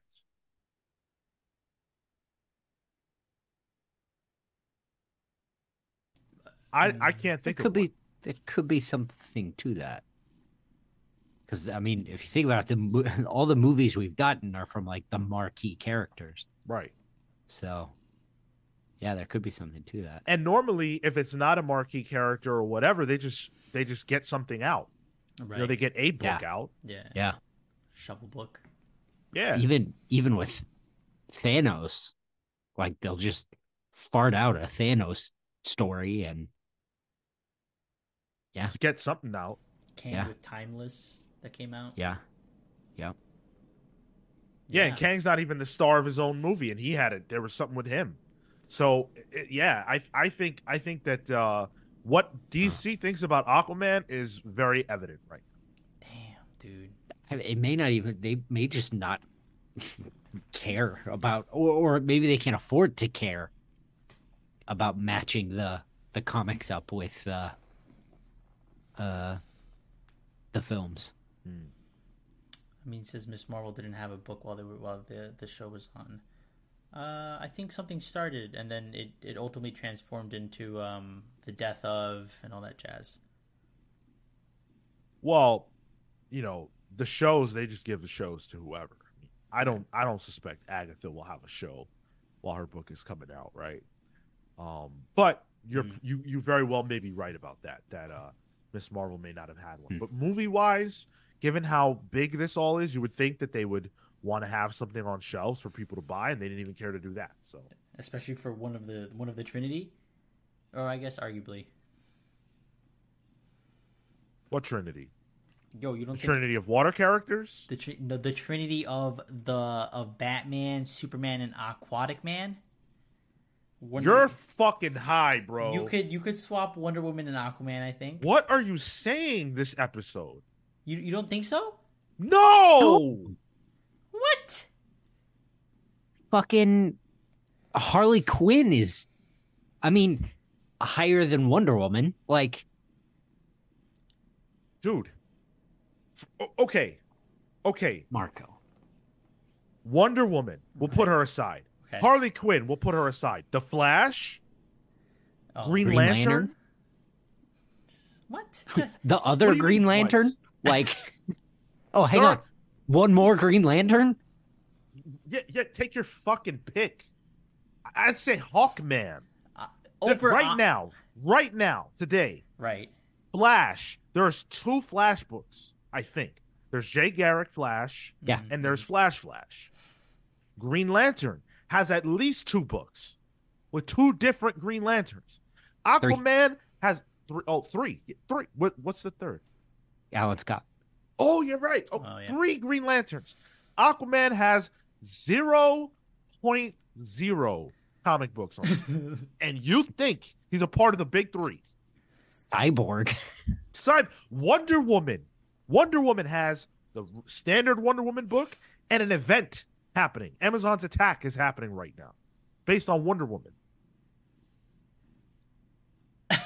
I think they have they're not fully representing all their characters. Aquaman's up there. We can agree on that, but like, on what planet is Aquaman gonna be in the trinity of top DC characters? Like, what? In my trinity, Aquaman and Wonder Woman are like can be swappable. Dude, you need your head examined if you think that. There's just no chance. That's crazy as hell. Aquaman sucked so bad that it took Jeff Johns to put his whole ass, Jeff Johns and I believe it was Ivan Reis, put their whole ass in that book to make Aquaman into somebody. And they parlayed that into a movie that made $1 billion. If it wasn't for Jeff Johns, there would never have been an Aquaman movie. And the only reason that worked is because of his magic. There's no chance in hell that Aquaman, a joke, is in the trinity of DC characters when Wonder Woman and Harley Quinn exist. You are crazy. I can't even fathom on what basis you're trying to make that claim. That they're equivalent? Yeah. That they're both royalty? They're both mythological characters? I don't get it. Like, where do you fucking get off? And I hope you're serious because you're totally derailing this. And I hope you're serious because this is asinine. And I would only dedicate this level of time to this shit just because you're serious and we need to address it. And if you're not, keep it to your damn self. At this point. I mean it. I think he's up there, man. I think definitely above the Flash, definitely above the Green Lanterns. Like Doom Patrol? Definitely above Doom Patrol. Come on. Yeah. After the 4-season Brendan Fraser vehicle, I don't see the Doom Patrol movie. 2. They have how many hours of television is Doom Patrol? Television, not movies. Yeah, okay. So then how many movies has Harley Quinn been in? There's only one with her in the title in it. All right, we're gonna move on because this is just stupid. I can't. Dan Trudeau says Peter David did it first. Yeah, but Peter David didn't make Aquaman cool. He didn't get us to the point where we got an Aquaman movie. That's Jeff Johns. And every creator who came before always deserves credit. Peter David deserves credit, but let's call a spade a spade. You're gonna need Saul Goodman to get out of this one. Not even Saul Goodman. Saul Goodman went to jail, and he would have gone to jail if he had to defend Marco's ass, because you can't defend this. You can't. Yo, Dan on my side, dude. He says he's above Doom Patrol plus Aquaman is the only DC character to cross $1 billion, and also doesn't have a comic book right now. Well, can't win them all. Right. You can't, Marco.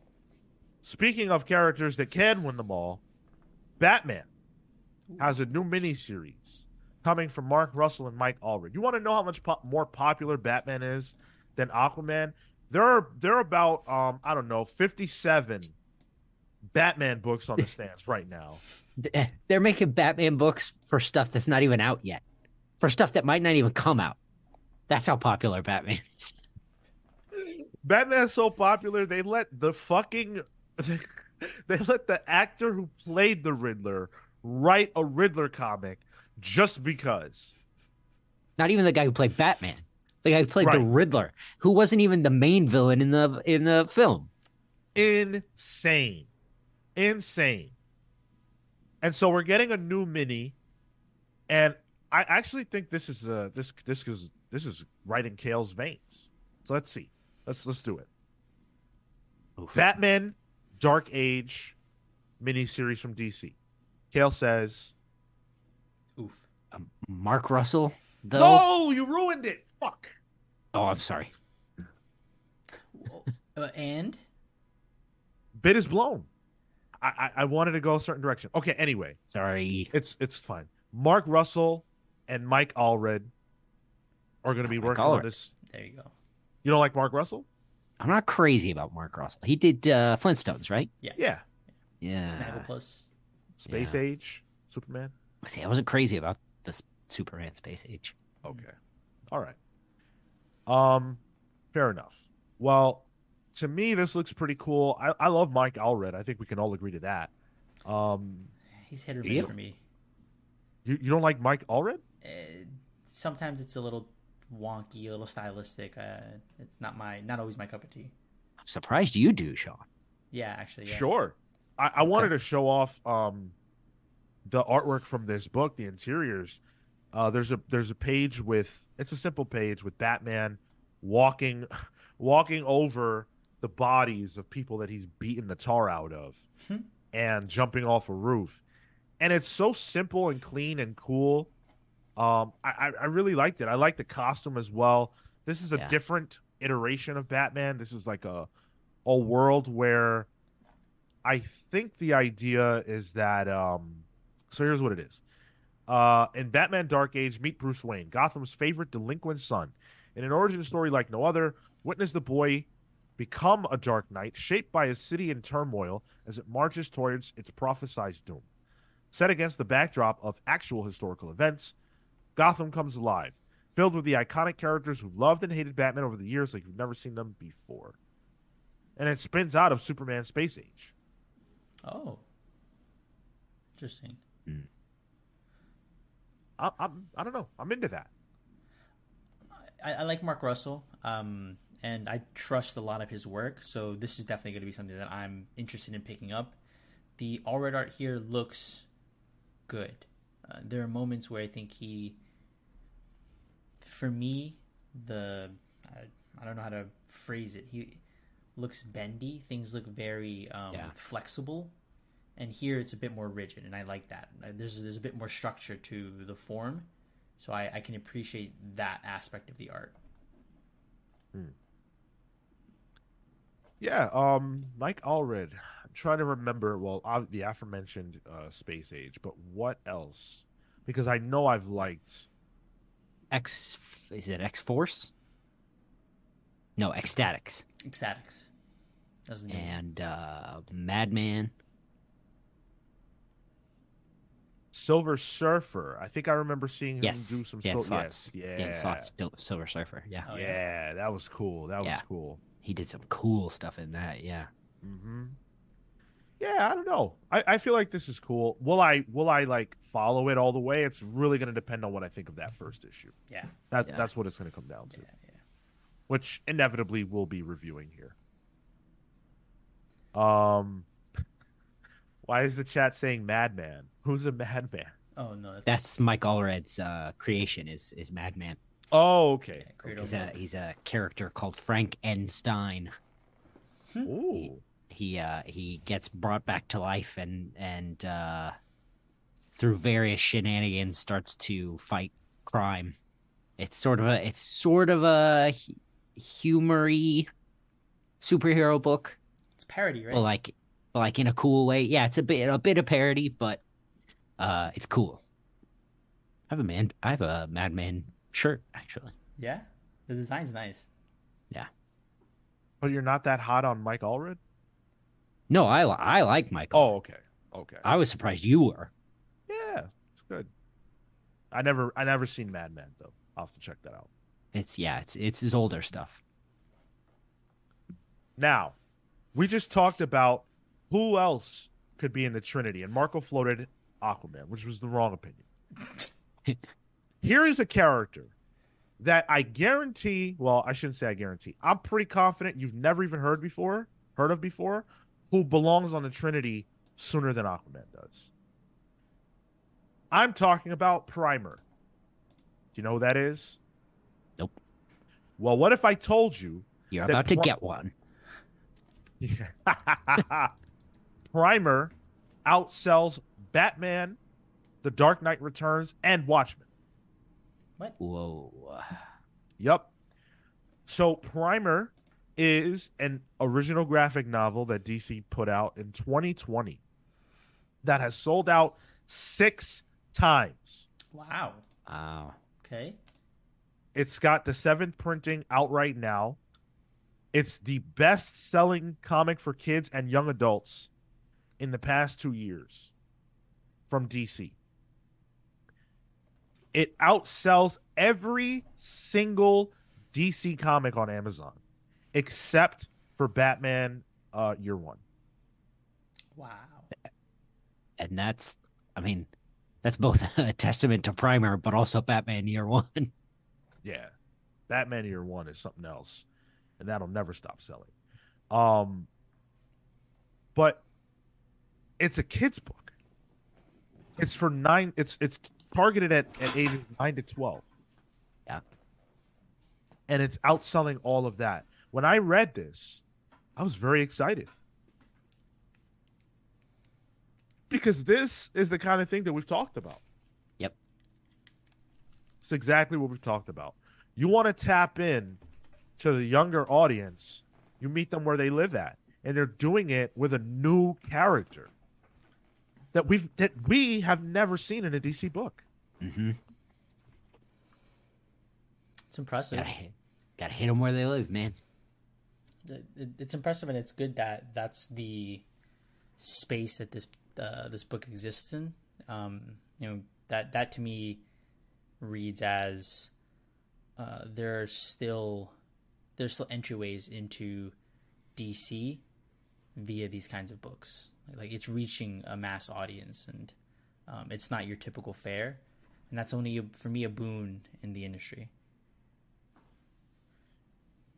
Well, so DC is actually going to be re-releasing, serializing the Primer graphic novel in singular issues here in 2024. They're going to do that in March. And then they're going to put out the second Primer book in the summer.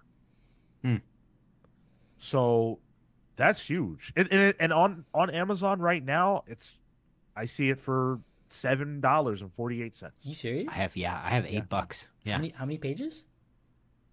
Let's see. I don't know. I don't see that answer. I've got 159.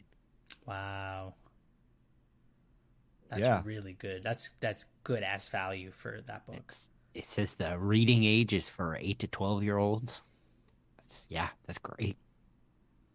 That's literally the price of maybe Gods. 2 Batman books or Gods. Oh yeah.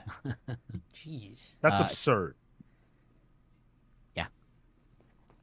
Columbo says, funnily enough, her book is technically in DC continuity because she's shown up in Titans Academy.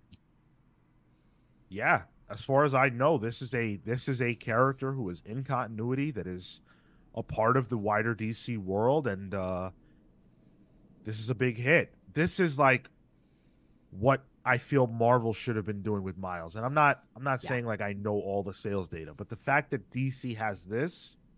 And we know this, and Miles, we don't necessarily know how well the books are doing or not doing or whatever. It's not good. Well, most of these YA and young teen books tend to do really, really well. Yeah. I'm loving this. This was written by Jennifer Muro, um, with Gretel Lusky and Thomas Krajewski. That's the creative team. No one I've ever heard of. No. Yeah. So this that same kind of like Raina Telgemeier sort of fan thing. And I love it. I love it. I'm gonna buy this. I want to read it. I want to read it. I think as older fans of comics, we can be jaded at times, or we could be kind of insulated. And I think even just for the nature of this show, like I want to know what the kids are reading. Mm-hmm, mm-hmm. If there are comics that kids are tapped into, I'm not necessarily reading Dogman, but like this is a DC comic. I want to see it.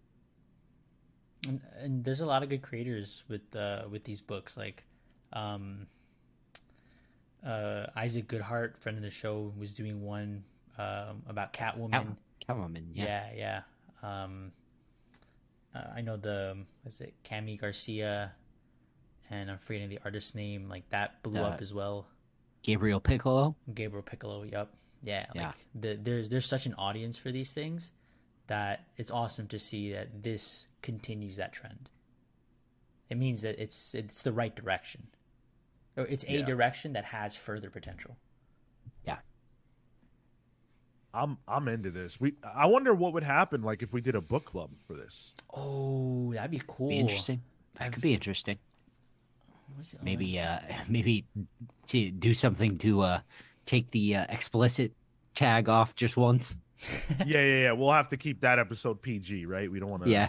Don't want to offend the kiddies, but I would love to do that. I would love to do that. That would be kind of cool. That might be interesting. I'll pick it if the listeners want it. If you guys will vote for it, it's not going to be the next book club because that we're locked in our picks. But if you guys are down, I will nominate it. I'll choose it. Damn. Let's let's give the people a sneak peek here. Let me read the summary on this Popverse article. Primer stars a new DC hero with a unique power set: body paint. Ashley Rayburn uses her specially enhanced body paints to help her become a superhero, while inadvertently raising the ire of the U.S. government over her efforts. Like a Splatoon story come to life inside the DCU, Primer and her 33 paint color-based superpowers turn to be a work of art for readers, leading to DC quietly ushering her into its main continuity soon after. Yeah, great. She should be on the Trinity. Yep. Batman, Superman, Primer. Aquaman somewhere in the bottom tier. Yo, chill. Sorry. Aquaman starts with A. You gotta be in the A tier. That's why we don't freaking do those rankings anymore.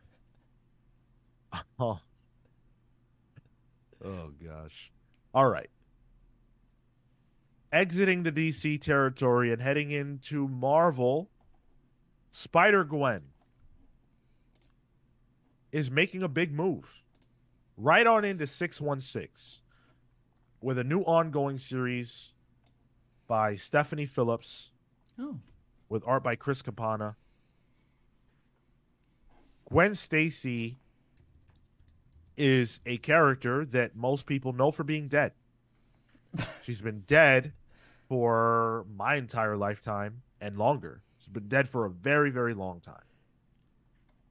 And so, of course, we got Spider-Gwen within the last, 15 years.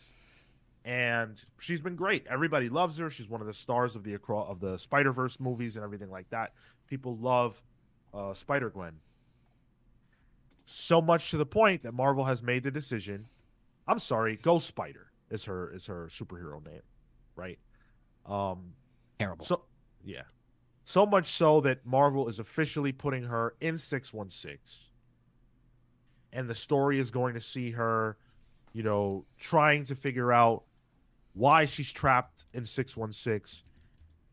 The fact that the version of her that is from 616 is dead, and that she apparently can't go home. Sound familiar? Yeah, right. I really don't like this. I don't either. And I knew as soon as she took off and gained popularity, the same thing that happened with Miles. This was gonna happen. Wait, This was always gonna happen. so she's not already in 616? No. All of her stories take place outside of that? Oh, yeah. Most of the time, the only time you see her is in the either in her own title or on the edge of the Spider Verse stuff or the Spider Verse stuff. Right, the multiversal collabs. She's Right. from Earth 65 or whatever. Gotcha. Okay. Yeah. So my issue is that Gwen Stacy is gone. You know, she's been dead, and I think her absence, the fact that she's not alive, I think that's still a very significant thing. And so to take this character who already has her own supporting cast, she has a built-in, built up world, to take that and maybe they'll figure out a way to get her supporting characters into 6162. That's very weird. You know, they did it with Miles and it was wonky, but they made it clean because of Secret Wars. There's no equivalent event coming up to justify this. And so they're just going to do it. And I think leaving Gwen Stacy off the table and not even bringing a variant of hers into 616 is appropriate. I think this is too bizarre. I don't really want to see Peter Parker and her interact. That's not interesting to me because it's not Gwen. And isn't she a kid? Isn't she young? And it's been dealt with. Right. In the first Spider-Verse. Right. They have their weird feelings about it. They say, "Oh, well, I'm not her." And he says, "Oh, yeah, I'm not yours." Cool, let's shake hands and go kick some ass. Right. And that's it. I'm sick to death of the Spider-Verse altogether, quite frankly. I gotta tell you, even the movies are on thin ice for me. It's enough. Honestly, it's enough. Like, we're not going over it, but they announced like all these different Spider books that are coming out in 2024. And it's like, whoa, man. Whoa. I thought that Spider-Verse was over in the comics. Apparently it's not. We're getting a book that's Miles and Spider-Man team up. Miles and Peter team up. A Web of Spider-Man book. Obviously continuing Adventures of Amazing. And this. It's a lot. I'm out. I don't want this. I'm not going to read this. Like, first issue, sure, we'll review it on Palsiples. And I love Stephanie Phillips. It's not the creative team's fault. But yeah. I don't get why Marvel can't just leave Well Enough alone. The character's great. She's selling great. Let her be in her own space. And they have their cake and eat it too because they team them up every fucking year. They're talking about in the chat, people are saying that she was going to school in 616. Anyway. So what's the point? That's insane. That's insane. I mean, is the expectation here that I will say it's Stephanie Phillips, and I think she's a very capable writer. So I think she's going to make the book fun, continuity aside. Sure. But yeah. But is that enough? To make the book fun? I think so. For me, what is the continuity necessarily? It matters less for me and like where she fits in. I mean, if you throw them all into 616, fine. I think you can deal with the interaction between her and Peter pretty easily. And the same way you guys just said, they're different people. They're different people respective in each of their universes, so they just proceed as they would be separate people. And maybe he just deals with, oh, but she looks like her, and that sometimes freaks me out or something, and he gets over it. And then what about her supporting cast? Hey, man, Stephanie Phillips might have an answer. I don't know. But it's just, that's it. Like, do we care enough about this character in our universe to answer those questions? Her dad is dead in our universe. Or I don't think she has other family. Aunt May doesn't know who she is. Uncle Ben is gone, who's also a supporting member in this cast. Mary Jane is like her arch rival, as I recall, doesn't know who she is and is 20 years older than she is. Like, she's gonna have to deal with all that, but is that interesting? It's bizarre. It is bizarre, and I struggle to believe that like the sales for the Spider Gwen books were not high because she's not a part of the MCU. I feel like the people that really care about this character don't care about that, because if you did, how could you even read it? Like I can't invest because I think of Gwen Stacy as one specific person, one specific way. I wouldn't buy a book if it was like the Return of Uncle Ben, and it's Uncle Ben as a superhero in another universe where he never died and he became Spider-Man or something goofy like that. I'm not interested in that. And so this is not for me. But for the people who it is for, does it matter what universe she's in? I feel like it's leaving well enough alone. It was good the way it was. Why ruin it? Stephanie Phillips is very creative and talented. I'm sure she can handle the job of making the book good, but is it necessary? That's what I always come back to in this age of comics. And for me, I can't see why. I can't see what she's going to be able to do here that she just couldn't do in her own universe. I think that point on like the need for the book, especially based on just Marvel prices recently, is just another important factor. Like, is this another book that I'm gonna have to pick up? And maybe there are people who are Spider fans and Ghost Spider fans, and this is the book that they've wanted, but it's also an added expenditure at this point and more in their stack. God knows I don't need more of my fucking stack. Oh my goodness. Let's catch up on some comments real quick. Amin says, "Call me crazy, Sean, but if DC was releasing a Ben 10 book, they would be making bank." Yeah, I'm sure they would. I believe Love that. Ben 10. I've never even seen that shit. Oh, it's dope. Yeah. So much fun. We talked about how she went to school in 616, which is insane, but okay. This reminds me of Flashpoint, Batman being on the Prime Earth. It doesn't work. It's weird, and it dilutes the original tragedy. I agree with that. And I think it's interesting enough that she has her own version, with Peter or whatever. But having them both together negates all of it. So it just ruins both tragedies for two characters. Yeah. And it's arguably even more egregious in the case of Flashpoint Batman, because the entire reason he becomes that way is because his son is gone. His son is dead. So when he goes to Prime DC Earth and sees his son is Batman, what's his motivation anymore to do anything of that nature?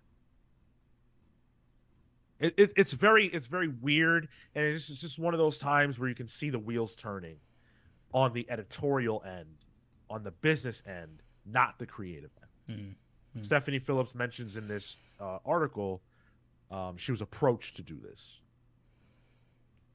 Yeah. So it's that costume.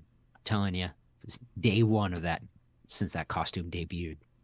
You just knew, because it's so iconic. Yeah.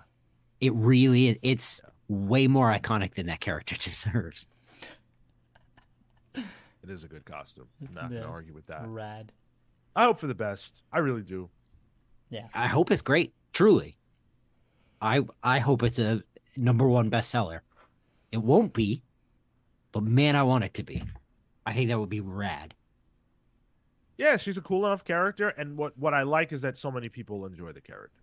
Yeah. So ultimately, I hope that continues. I don't want them to disrupt that. Yeah, truly. Yeah. Those people are going to be eating. Well, speaking of disruptions, Marvel is disrupting the Krakoan era, ending the Krakoan era. What's that? I I gotta steal someone's joke. Someone earlier said it was Crookover. And indeed it is, and we know when now. Because Marvel put out a tweet on the 20th, so 3 days ago, saying it was a very simple tweet. It says, from the ashes, the X-Men titles are reborn. Following the end of the Krakoan era, new hashtag Marvel Comics X-Men ongoing titles launch in July 2024. And then it's got an image that says X-Men from the ashes, but the X-Men is in the old style. This reminds me of the 90s cartoon. This takes me back to that. The very like bold, blocky 3D X-Men title, and then from the ashes in that same angular styling that you're used to. No more information revealed.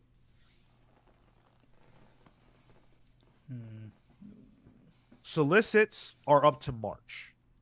I believe we just got March's solicits. So April, May, June, July. So in 4 months from now, they won't be able to conceal any longer what we're going to be getting. That is our timeline.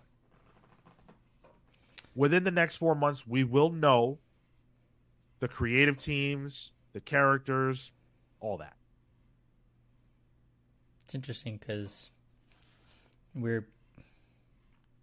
if the assumption here is, I guess, a few things. We have the Jean Grey book, and that's been a focus in some of the Fall of X things, and so I can assume Phoenix might be somehow related to this, but also the fact that we're in the process of Fall of X, and like they're ultimately going to rebuild something. I worry that this is going to go back to the mansion, and I'm pretty sure there are people excited for that, but that feels regressive for me. And if this is the aesthetic of this announcement, that feels like, hey, they are gonna come back in a more familiar way, maybe a little more meat and potatoes to what you're used to than the Krakoan stuff that we've done, because that's sort of run its course and now is kind of off the wall. Mm-hmm. I think that's exactly what Marvel is saying. I don't want. I think that's tough shit. Like, damn. You've got. I mean, think about it. You've got Tom Brevoort, coming back on, who's the champion of ye old Marvel Comics. Like, what else? What else can they do? Like, this is going to be a full on reboot, like it or not. Like, what I'm struggling with is more the mechanics of the how, because a lot of things were set up. So we know they can't resurrect anymore, allegedly. Okay. But Magneto's coming back. Right. It's not a guarantee that they can never resurrect again. Like there are the five are still alive. They could come up with a way, right? Mm-hmm. Professor Xavier, he walks around, like he's good. So are they going to deal with that? Like, are they going to revert him back to the wheelchair? Definitely. Magneto is almost assuredly coming back as a villain. Yeah. I called that months ago. That's what it appears like they're going to do. Apocalypse is still with the squiggly lines. Are they getting rid of that? Is he just going to go back to being Apocalypse? What would compel him to want to do that? Yeah. As it stands with the character, why would he change that? He had such a compelling moment with that, and how he viewed the future. And I liked the complexity of Magneto on Xavier's side. I thought that was interesting and different, and frankly made a lot of sense for the era that they had. Obviously, if we're going back to it, again, I don't want to see Magneto regress. He had growth. He changed. He had new goals that I thought were really compelling. And now if it's back to, well, we're gonna make the humans rule over them and pay for what they've done to mutants, it's not interesting to me. Shit, actually, you just made that interesting to me. Damn. Because after all the horrible things that Orchis has done, I could see Magneto resurrected without the memory of Krakoa, but observing the aftermath and being like, "Yo, these humans got to go." That might be interesting. And then Apocalypse, angry that the mutants have abandoned Krakoa. Ooh. There you go. Apocalypse is back. But why is he not A anymore? Maybe he still is. The dream is dead. The dream is dead. That's it. Dream is dead. Was it on the 13th life? Whatever it was, yeah. It feels like so long ago. I feel like I'm in my 13th life. Yeah. The other thing we know is that there is a Free Comic Book Day issue coming that somehow involves the X-Men. I believe the issue follows Jubilee. I'll look that up, but what we know is that Gail Simone was listed as the writer for that story. Now, at the time, I contended that as it follows the trend of these Free Comic Book Day issues that typically tease the future, the creative team for those tends to be the creative team for whatever they were teasing. Mm-hmm. So why would Gail Simone be writing this X-Men story if she's not going to be writing the X-Men going forward? Maybe it's not X-Men proper, but I believe that Gail Simone will be involved in the X-Men relaunch. Makes sense. I wouldn't be mad to see her stories, honestly. I think she's an incredibly capable writer. And if she's versed, as I presume her to be versed in a lot of things comics, then it's a really solid bet to lead with her. Yeah, see, here it is. It's a Jubilee story. The direct quote is, "And then get a glimpse of the future of mutant kind as Jubilee learns that you cannot go home again." Oh, Jubilee? Yeah. Makes sense. She's a typical like point of view character for the mutants. I don't know. But I think we will know soon. I think by the time this Free Comic Book Day issue releases, we will know who, what, where, and why. I believe that. Potential new chatter in level 87 code. I could still see a school in Westchester being in the X-Men's future as a location, but the characters regressing would be so lame. Yeah, man, I agree. And I don't care for the school anymore. We had a whole society. Now it's back to teaching classes, homeroom, fucking actually Danger Room's cool. So I won't ever be mad at that. It's even weird for me. Like the X-Men are so important to me. I grew up watching the show and everything like that. I love that aesthetic and that the school and everything else. I'm way into it, but we've just come so far. Right. And by the way, it's not like what was happening right before Krakoa was that.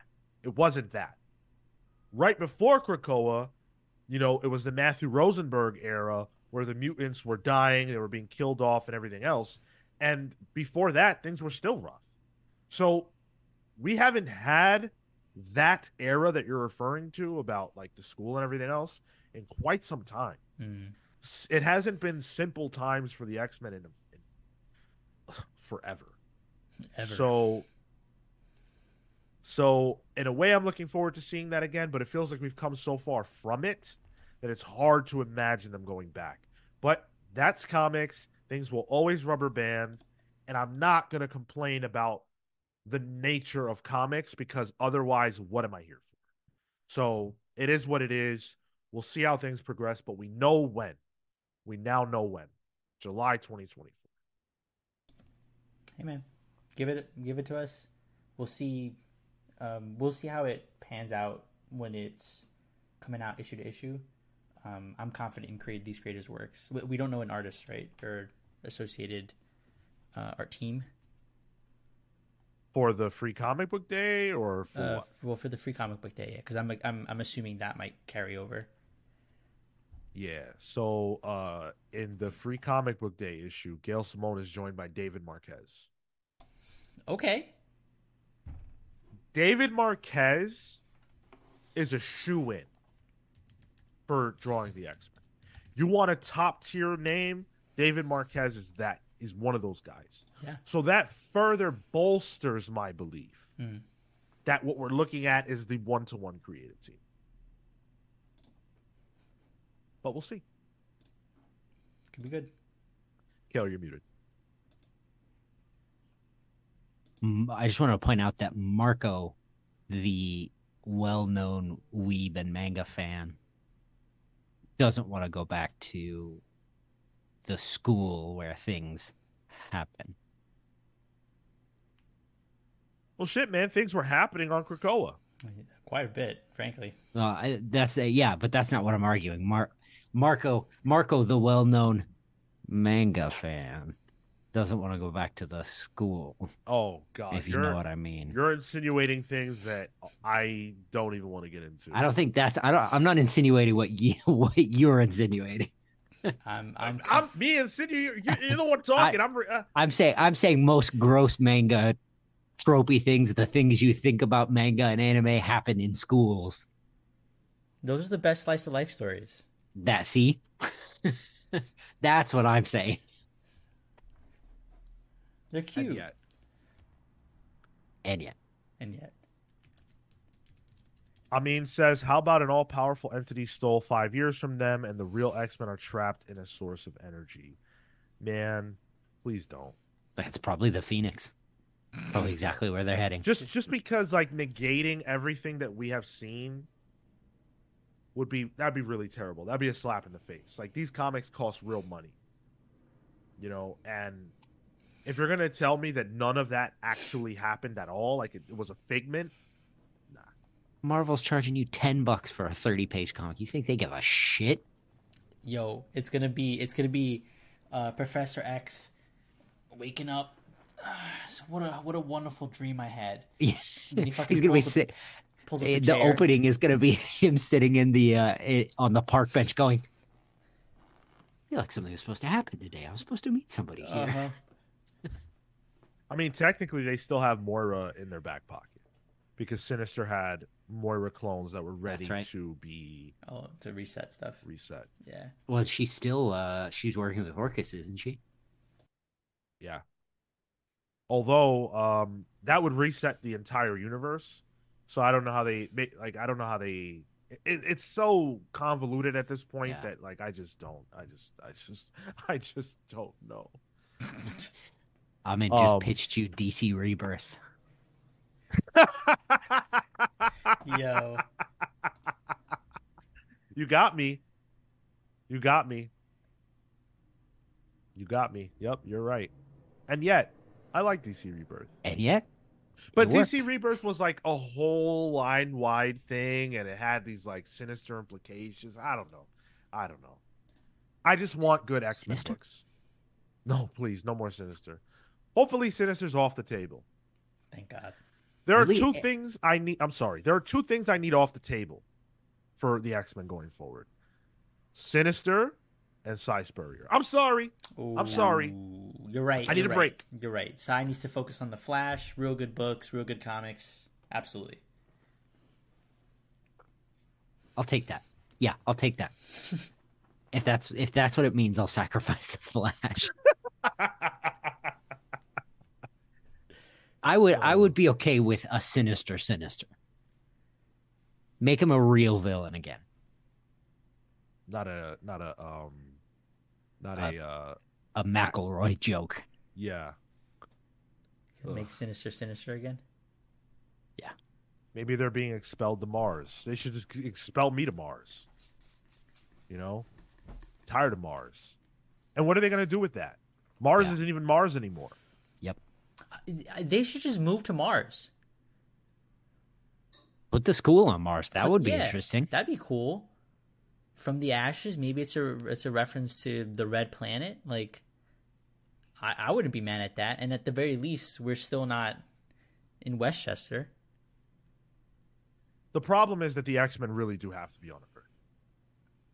I think once you take them away from Earth, then the idea of them as superheroes who protect humans despite the fact that they hate them is gone. Yep. So they have to be on Earth. I think having the Araco mutants be on Mars was a good idea. And are they going to stay there? Is Mars forever terraformed?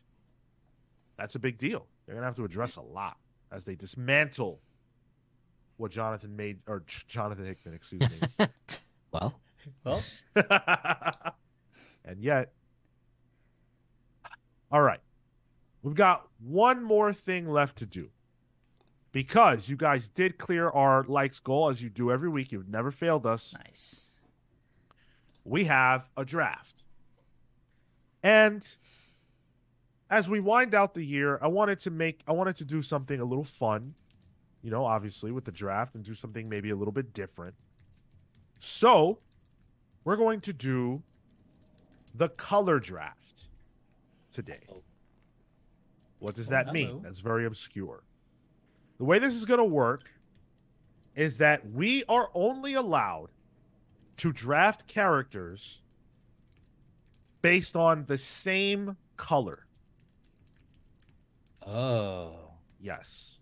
We're only allowed to draft characters based on the same color. So once you get a color, you are locked in on that color, and you have to think of characters whose primary color is whatever color you got. If we do Green Lanterns, do we only get one Green Lantern? Yes. Okay. Otherwise, it's wiped out. You've nailed it. So go ahead. Can we add an extra layer of difficulty to this? Fire it away. We have to be assigned the color. We can't just come up with the color. Oh, you got that right. Because not only, and this part here actually came from Tyler, so I'll give him his props, but not only are we rolling for initiative, we're also rolling for your color. Oh, yeah. Damn. Okay, interesting. So I have 6. I have red, blue, green, yellow, purple, and black. Should we expand? Red, green, blue, yellow, black? I think that's good for the first one. Okay. Yeah. For our first time doing this, you mean? Yeah. All right. So that's what we'll do. I'm going to roll. I got my dice. I'm going to roll now first for Marco. All right? So here we go.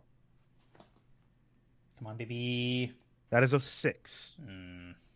I will roll now for Kale. That is a 5. Ooh. For myself, that is a 6. Low rolls today. So I'll roll now for Marco.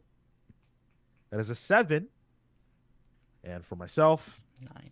That is a 4. Ooh. So it'll be Marco, myself, and Kale. Okay.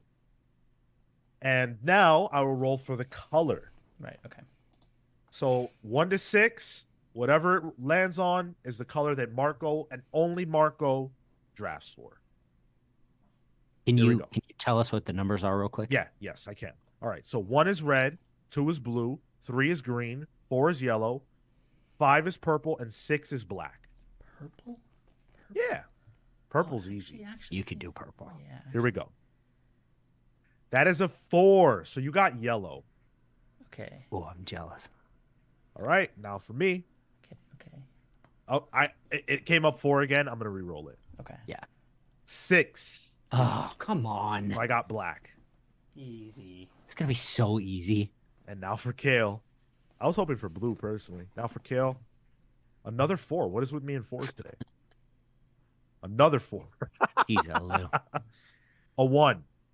red. So Kale got red. All right. So Marco is yellow. I'm black. We know that. And Kale is red. Is this How many? big 2? We'll do 5. Yeah, big 2. 5, big 2. Okay. Okay. Then you know what? I'll start. I have one. Wasp. You got it. Batman.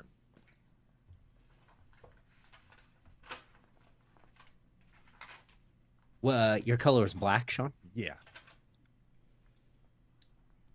I'm gonna go Spider-Man. That's my number 1. Yes. And number 2? Deadman. Oh, yeah, sure.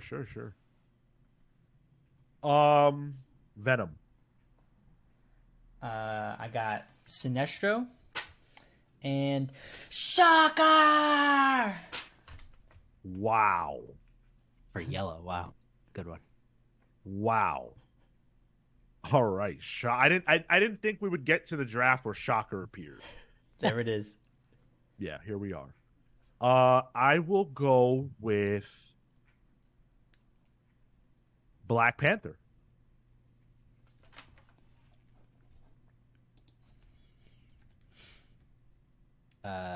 My third one will be Robin. Yeah. And I'll make my fourth. I'm gonna make my fourth Wally West. Specifically the Rebirth Wally West. Yeah. Yeah, definitely. For my fourth, man, I could just name any character with black in the front and I'm golden, but I don't want to do that. Yeah. Null.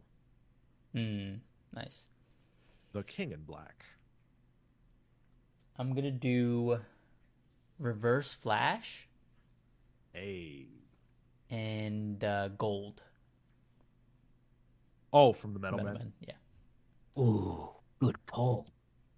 I was gonna do someone else, but I was like, actually, maybe not. My favorite thing is watching Kale frantically look around Yeah. and figure out red, what. Red, who's red? Red. Who's that cat? What cat? Oh, yeah. Huh? Oh, it's my turn. Shit. Yeah. That's my last pick. Sorry. Wait, I will. Sean, is it yours? Oh no, you just said. I just chose Null. Right. No. I will do. Listen, I'm gonna do Speedy. I've got Wally. I've got Dick. I'm gonna do Speedy. All right. Speedy it is. Roy Harper. And I will choose Black Bolt.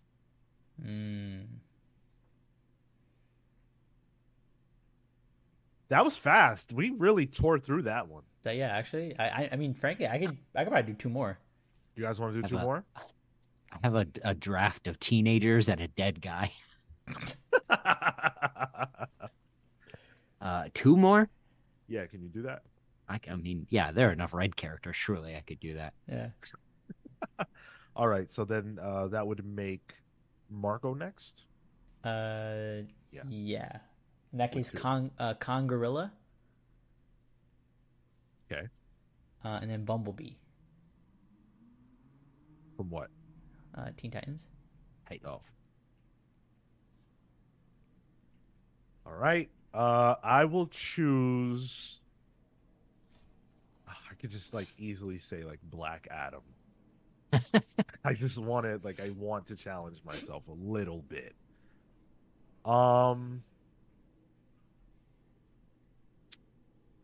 You know what? I'm just gonna do it. Screw it, Black Adam. Yeah. That's funny. Yeah. Because I'm gonna do it too, and I'm gonna say Captain Marvel, Shazam. Yeah. Oh, that's okay. Yeah, that's funny. And for my next one, I'm keeping with my theme, but I'm gonna do Wonder Girl Donna Troy. I think that puts me at a full card of the entire Teen Titans. Wait, isn't Donna Troy in all black? Not as Wonder Girl. Oh, okay. Original Donna Troy is her original costume is red. Sick. And now my last one. I was about to say, for all these black named characters, I have no black people on my team, but I do have Black Panther. So at least I'm filling that quota. Can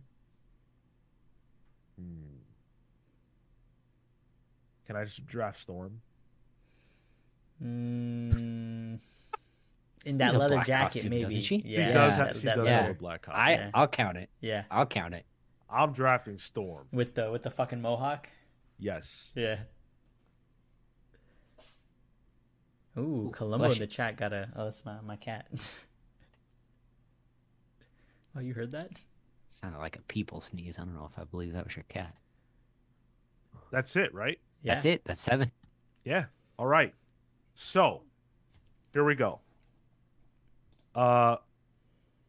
Marco drafted for yellow, Wasp, Sinestro, Shocker, Reverse Flash, Gold, Kong Gorilla, and Bumblebee. I got for black, Batman, Venom, Black Panther, Null, Black Bolt, Black Adam, and Storm. And Kale for red drafted Spider-Man, Deadman, Robin, Wally West Flash, Speedy, Shazam, and Wonder Girl Donna Troy. That was fun. That was good. Good one. And we had some good, pretty quick reactions on those. Because it's endless, right? It's just endless. I was hoping that someone would get purple because I think purple's a lot of fun. It'd be more interesting, yeah. Yeah, and there are a lot. And you'd have to draft like a lot of villains probably. Yeah. But yeah, purple would have been fun. What would be a hard color to draft for? Like if we did this again, but we eliminated the colors we used, what would we go to? Orange? Jeez. White?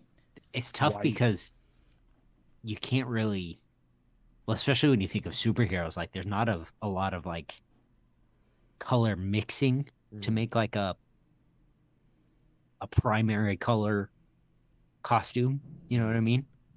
You're not gonna get like a teal, right? You know, a person in a teal suit.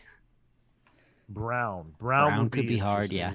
Wolverine, you could go to him in his brown. Oh, yeah. Costume, tan. Yeah. Brown. Go to Wolverine, but copper. Bagman, the Amazing Bagman. Oh sure. Whoa, that is not his primary color. What? He's called the Amazing Bagman, first of all. So you're not looking at the Fantastic Four suit. Oh my god. You're looking at the bag. Yeah. Wow. That made sense, frankly. All right. No, it didn't. Let's see if we can collectively do brown, just for the fuck of it.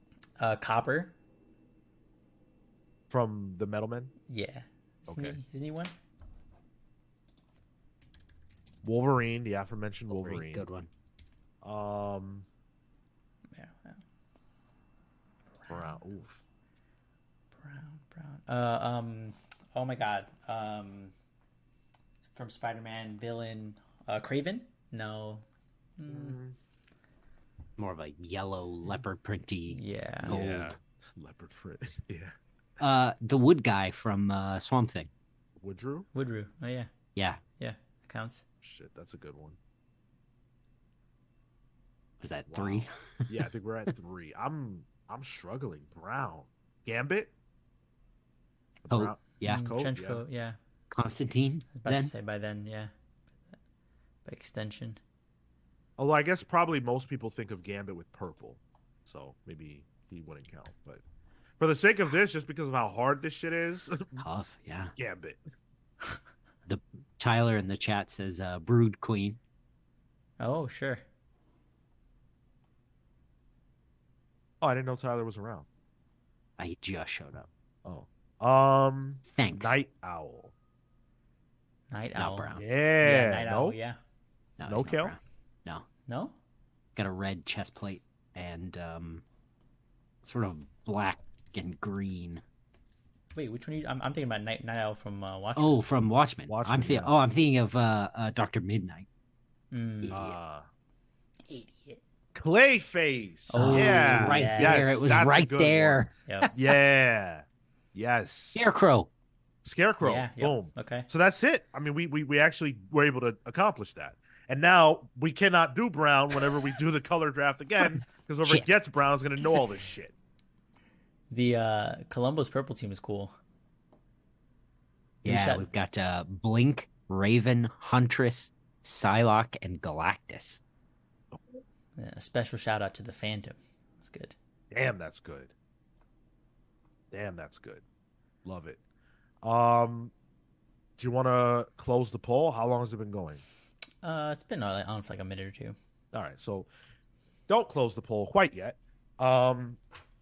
I want to say, first of all, Merry Christmas, Happy Holidays to everybody. If you celebrate, if you don't celebrate, at least you have off. Hopefully you have some time off from work or school or whatever it is that you do, and you are able to enjoy that thoroughly with some comics.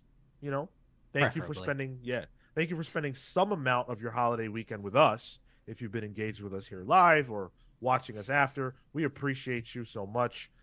Next week, we are presenting you with our 2023 Pally Awards. We're answering and finding out the prediction results from last year, and we'll be doing some predictions for 2024. So it's going to be a lot of fun. We're actually going to have a special start time. We're going to start the show at 12. So come hang out with us in the afternoon next week for our final. Wait, it's not our final, is it? Yes. Our final episode of the year. You don't want to miss it. I am giving you a Pals guarantee. This episode is going to be capital F fun. We're going to have a blast. And we need you. We need you because the audience determines the winner of any awards in a tiebreaker situation. Ooh. Mm-hmm. So we're going to need you. So show up next week. Bring your best. Wear your Saturday best, I guess, for the last episode of the year. We want to spend the end of year with you all. Hulumbo says, "Oh my God, my first Pallies." Yeah, it's fun. Oh, you're gonna have a blast, Hulumbo. Yeah. Yes. Good. Absolutely. Patreon.com/theComicsPals. I want to give a huge shout out to everybody that I had to announce joining the Palsverse today. You guys are amazing. Thank you so much. And everybody who's been a part of it. This has been an incredible year. So much of that is due to all of you. Thank you. Our channel members, want to shout them out as well. Thank you so much for all your support. We have been putting out videos steadily every single week. Every week for our channel members. These evergreen videos that we've been doing that, we really enjoy. We hope you enjoy them too. Channel members get some perks from us. Hopefully you're enjoying them. Thank you. Vote in the listener pick poll. Please. So that, Please. Oh my God, to determine what we'll be reviewing next week on Pals Pulls, the last Pals Pulls of the year as well. Prevent the Flash from winning. Oh, whoa. Please. Biased opinion. We can't do this. Unfair. Trying to sway the vote. If you can campaign for Flash, I can campaign against the Flash. I don't see how someone could vote against that hot ass cover for the Gang War Kung Fu book with Shang-Chi and Spider-Man. Or even Alan Scott Green Lantern, which frankly has been one of the better minis of the year. Yep. Because the minions are active, Dracula? man. Like, come on. Yeah, Dracula is just getting cooked, and I don't know why. An absolute stacked week, and the fucking Flash is winning. Come on. Give it to me. Sue Chaos. Oh, what a shame. I'm gonna close the poll. Let's see. Yeah. We got. What's this? I don't like this one bit. Well, Marco wins the poll with 50% of the vote. I came in second with 33% of the vote. And Kale, rounding out the bottom, with 16% of the vote. You know what? I don't see it. I think you guys got it wrong. I'm sorry. I had the entire Teen Titans. You got to give me points for being clever at least. And Spider-Man, who could have been a member of the frickin' Teen Titans. Come on. I love having this power. I think Marco's still cheating. I probably didn't. Voted for himself I didn't. Right? I didn't. I have it open just so we can. 50%. That wasn't me. 6 votes. I can't do that. Doesn't math. It maths if you voted for yourself, which took me out of the running. Huh? It maths for that. Oh my God, Sean, have you seen the YouTube? I didn't even want to say anything about it because it's genuinely irritating. I can't believe you've done this. Awful. You have so abused your power. That is beyond bad. Plugs, Kale. Thank you so much for listening to this episode of the Comics Pals. You can find me on Instagram at TotoInto. That's TOTOINTOW. You can find my work at KaleWard.com. That's CALEWARD.com. Marco. Follow me on all socials at Mr. Marco Animoto. Follow me on Twitter and Instagram only at Sean Soapbox. We will see you next week for an incredible finish to the year with the Pallies. Hopefully you'll join us. It's going to be a lot of fun. Until then, you're the Comics Pals.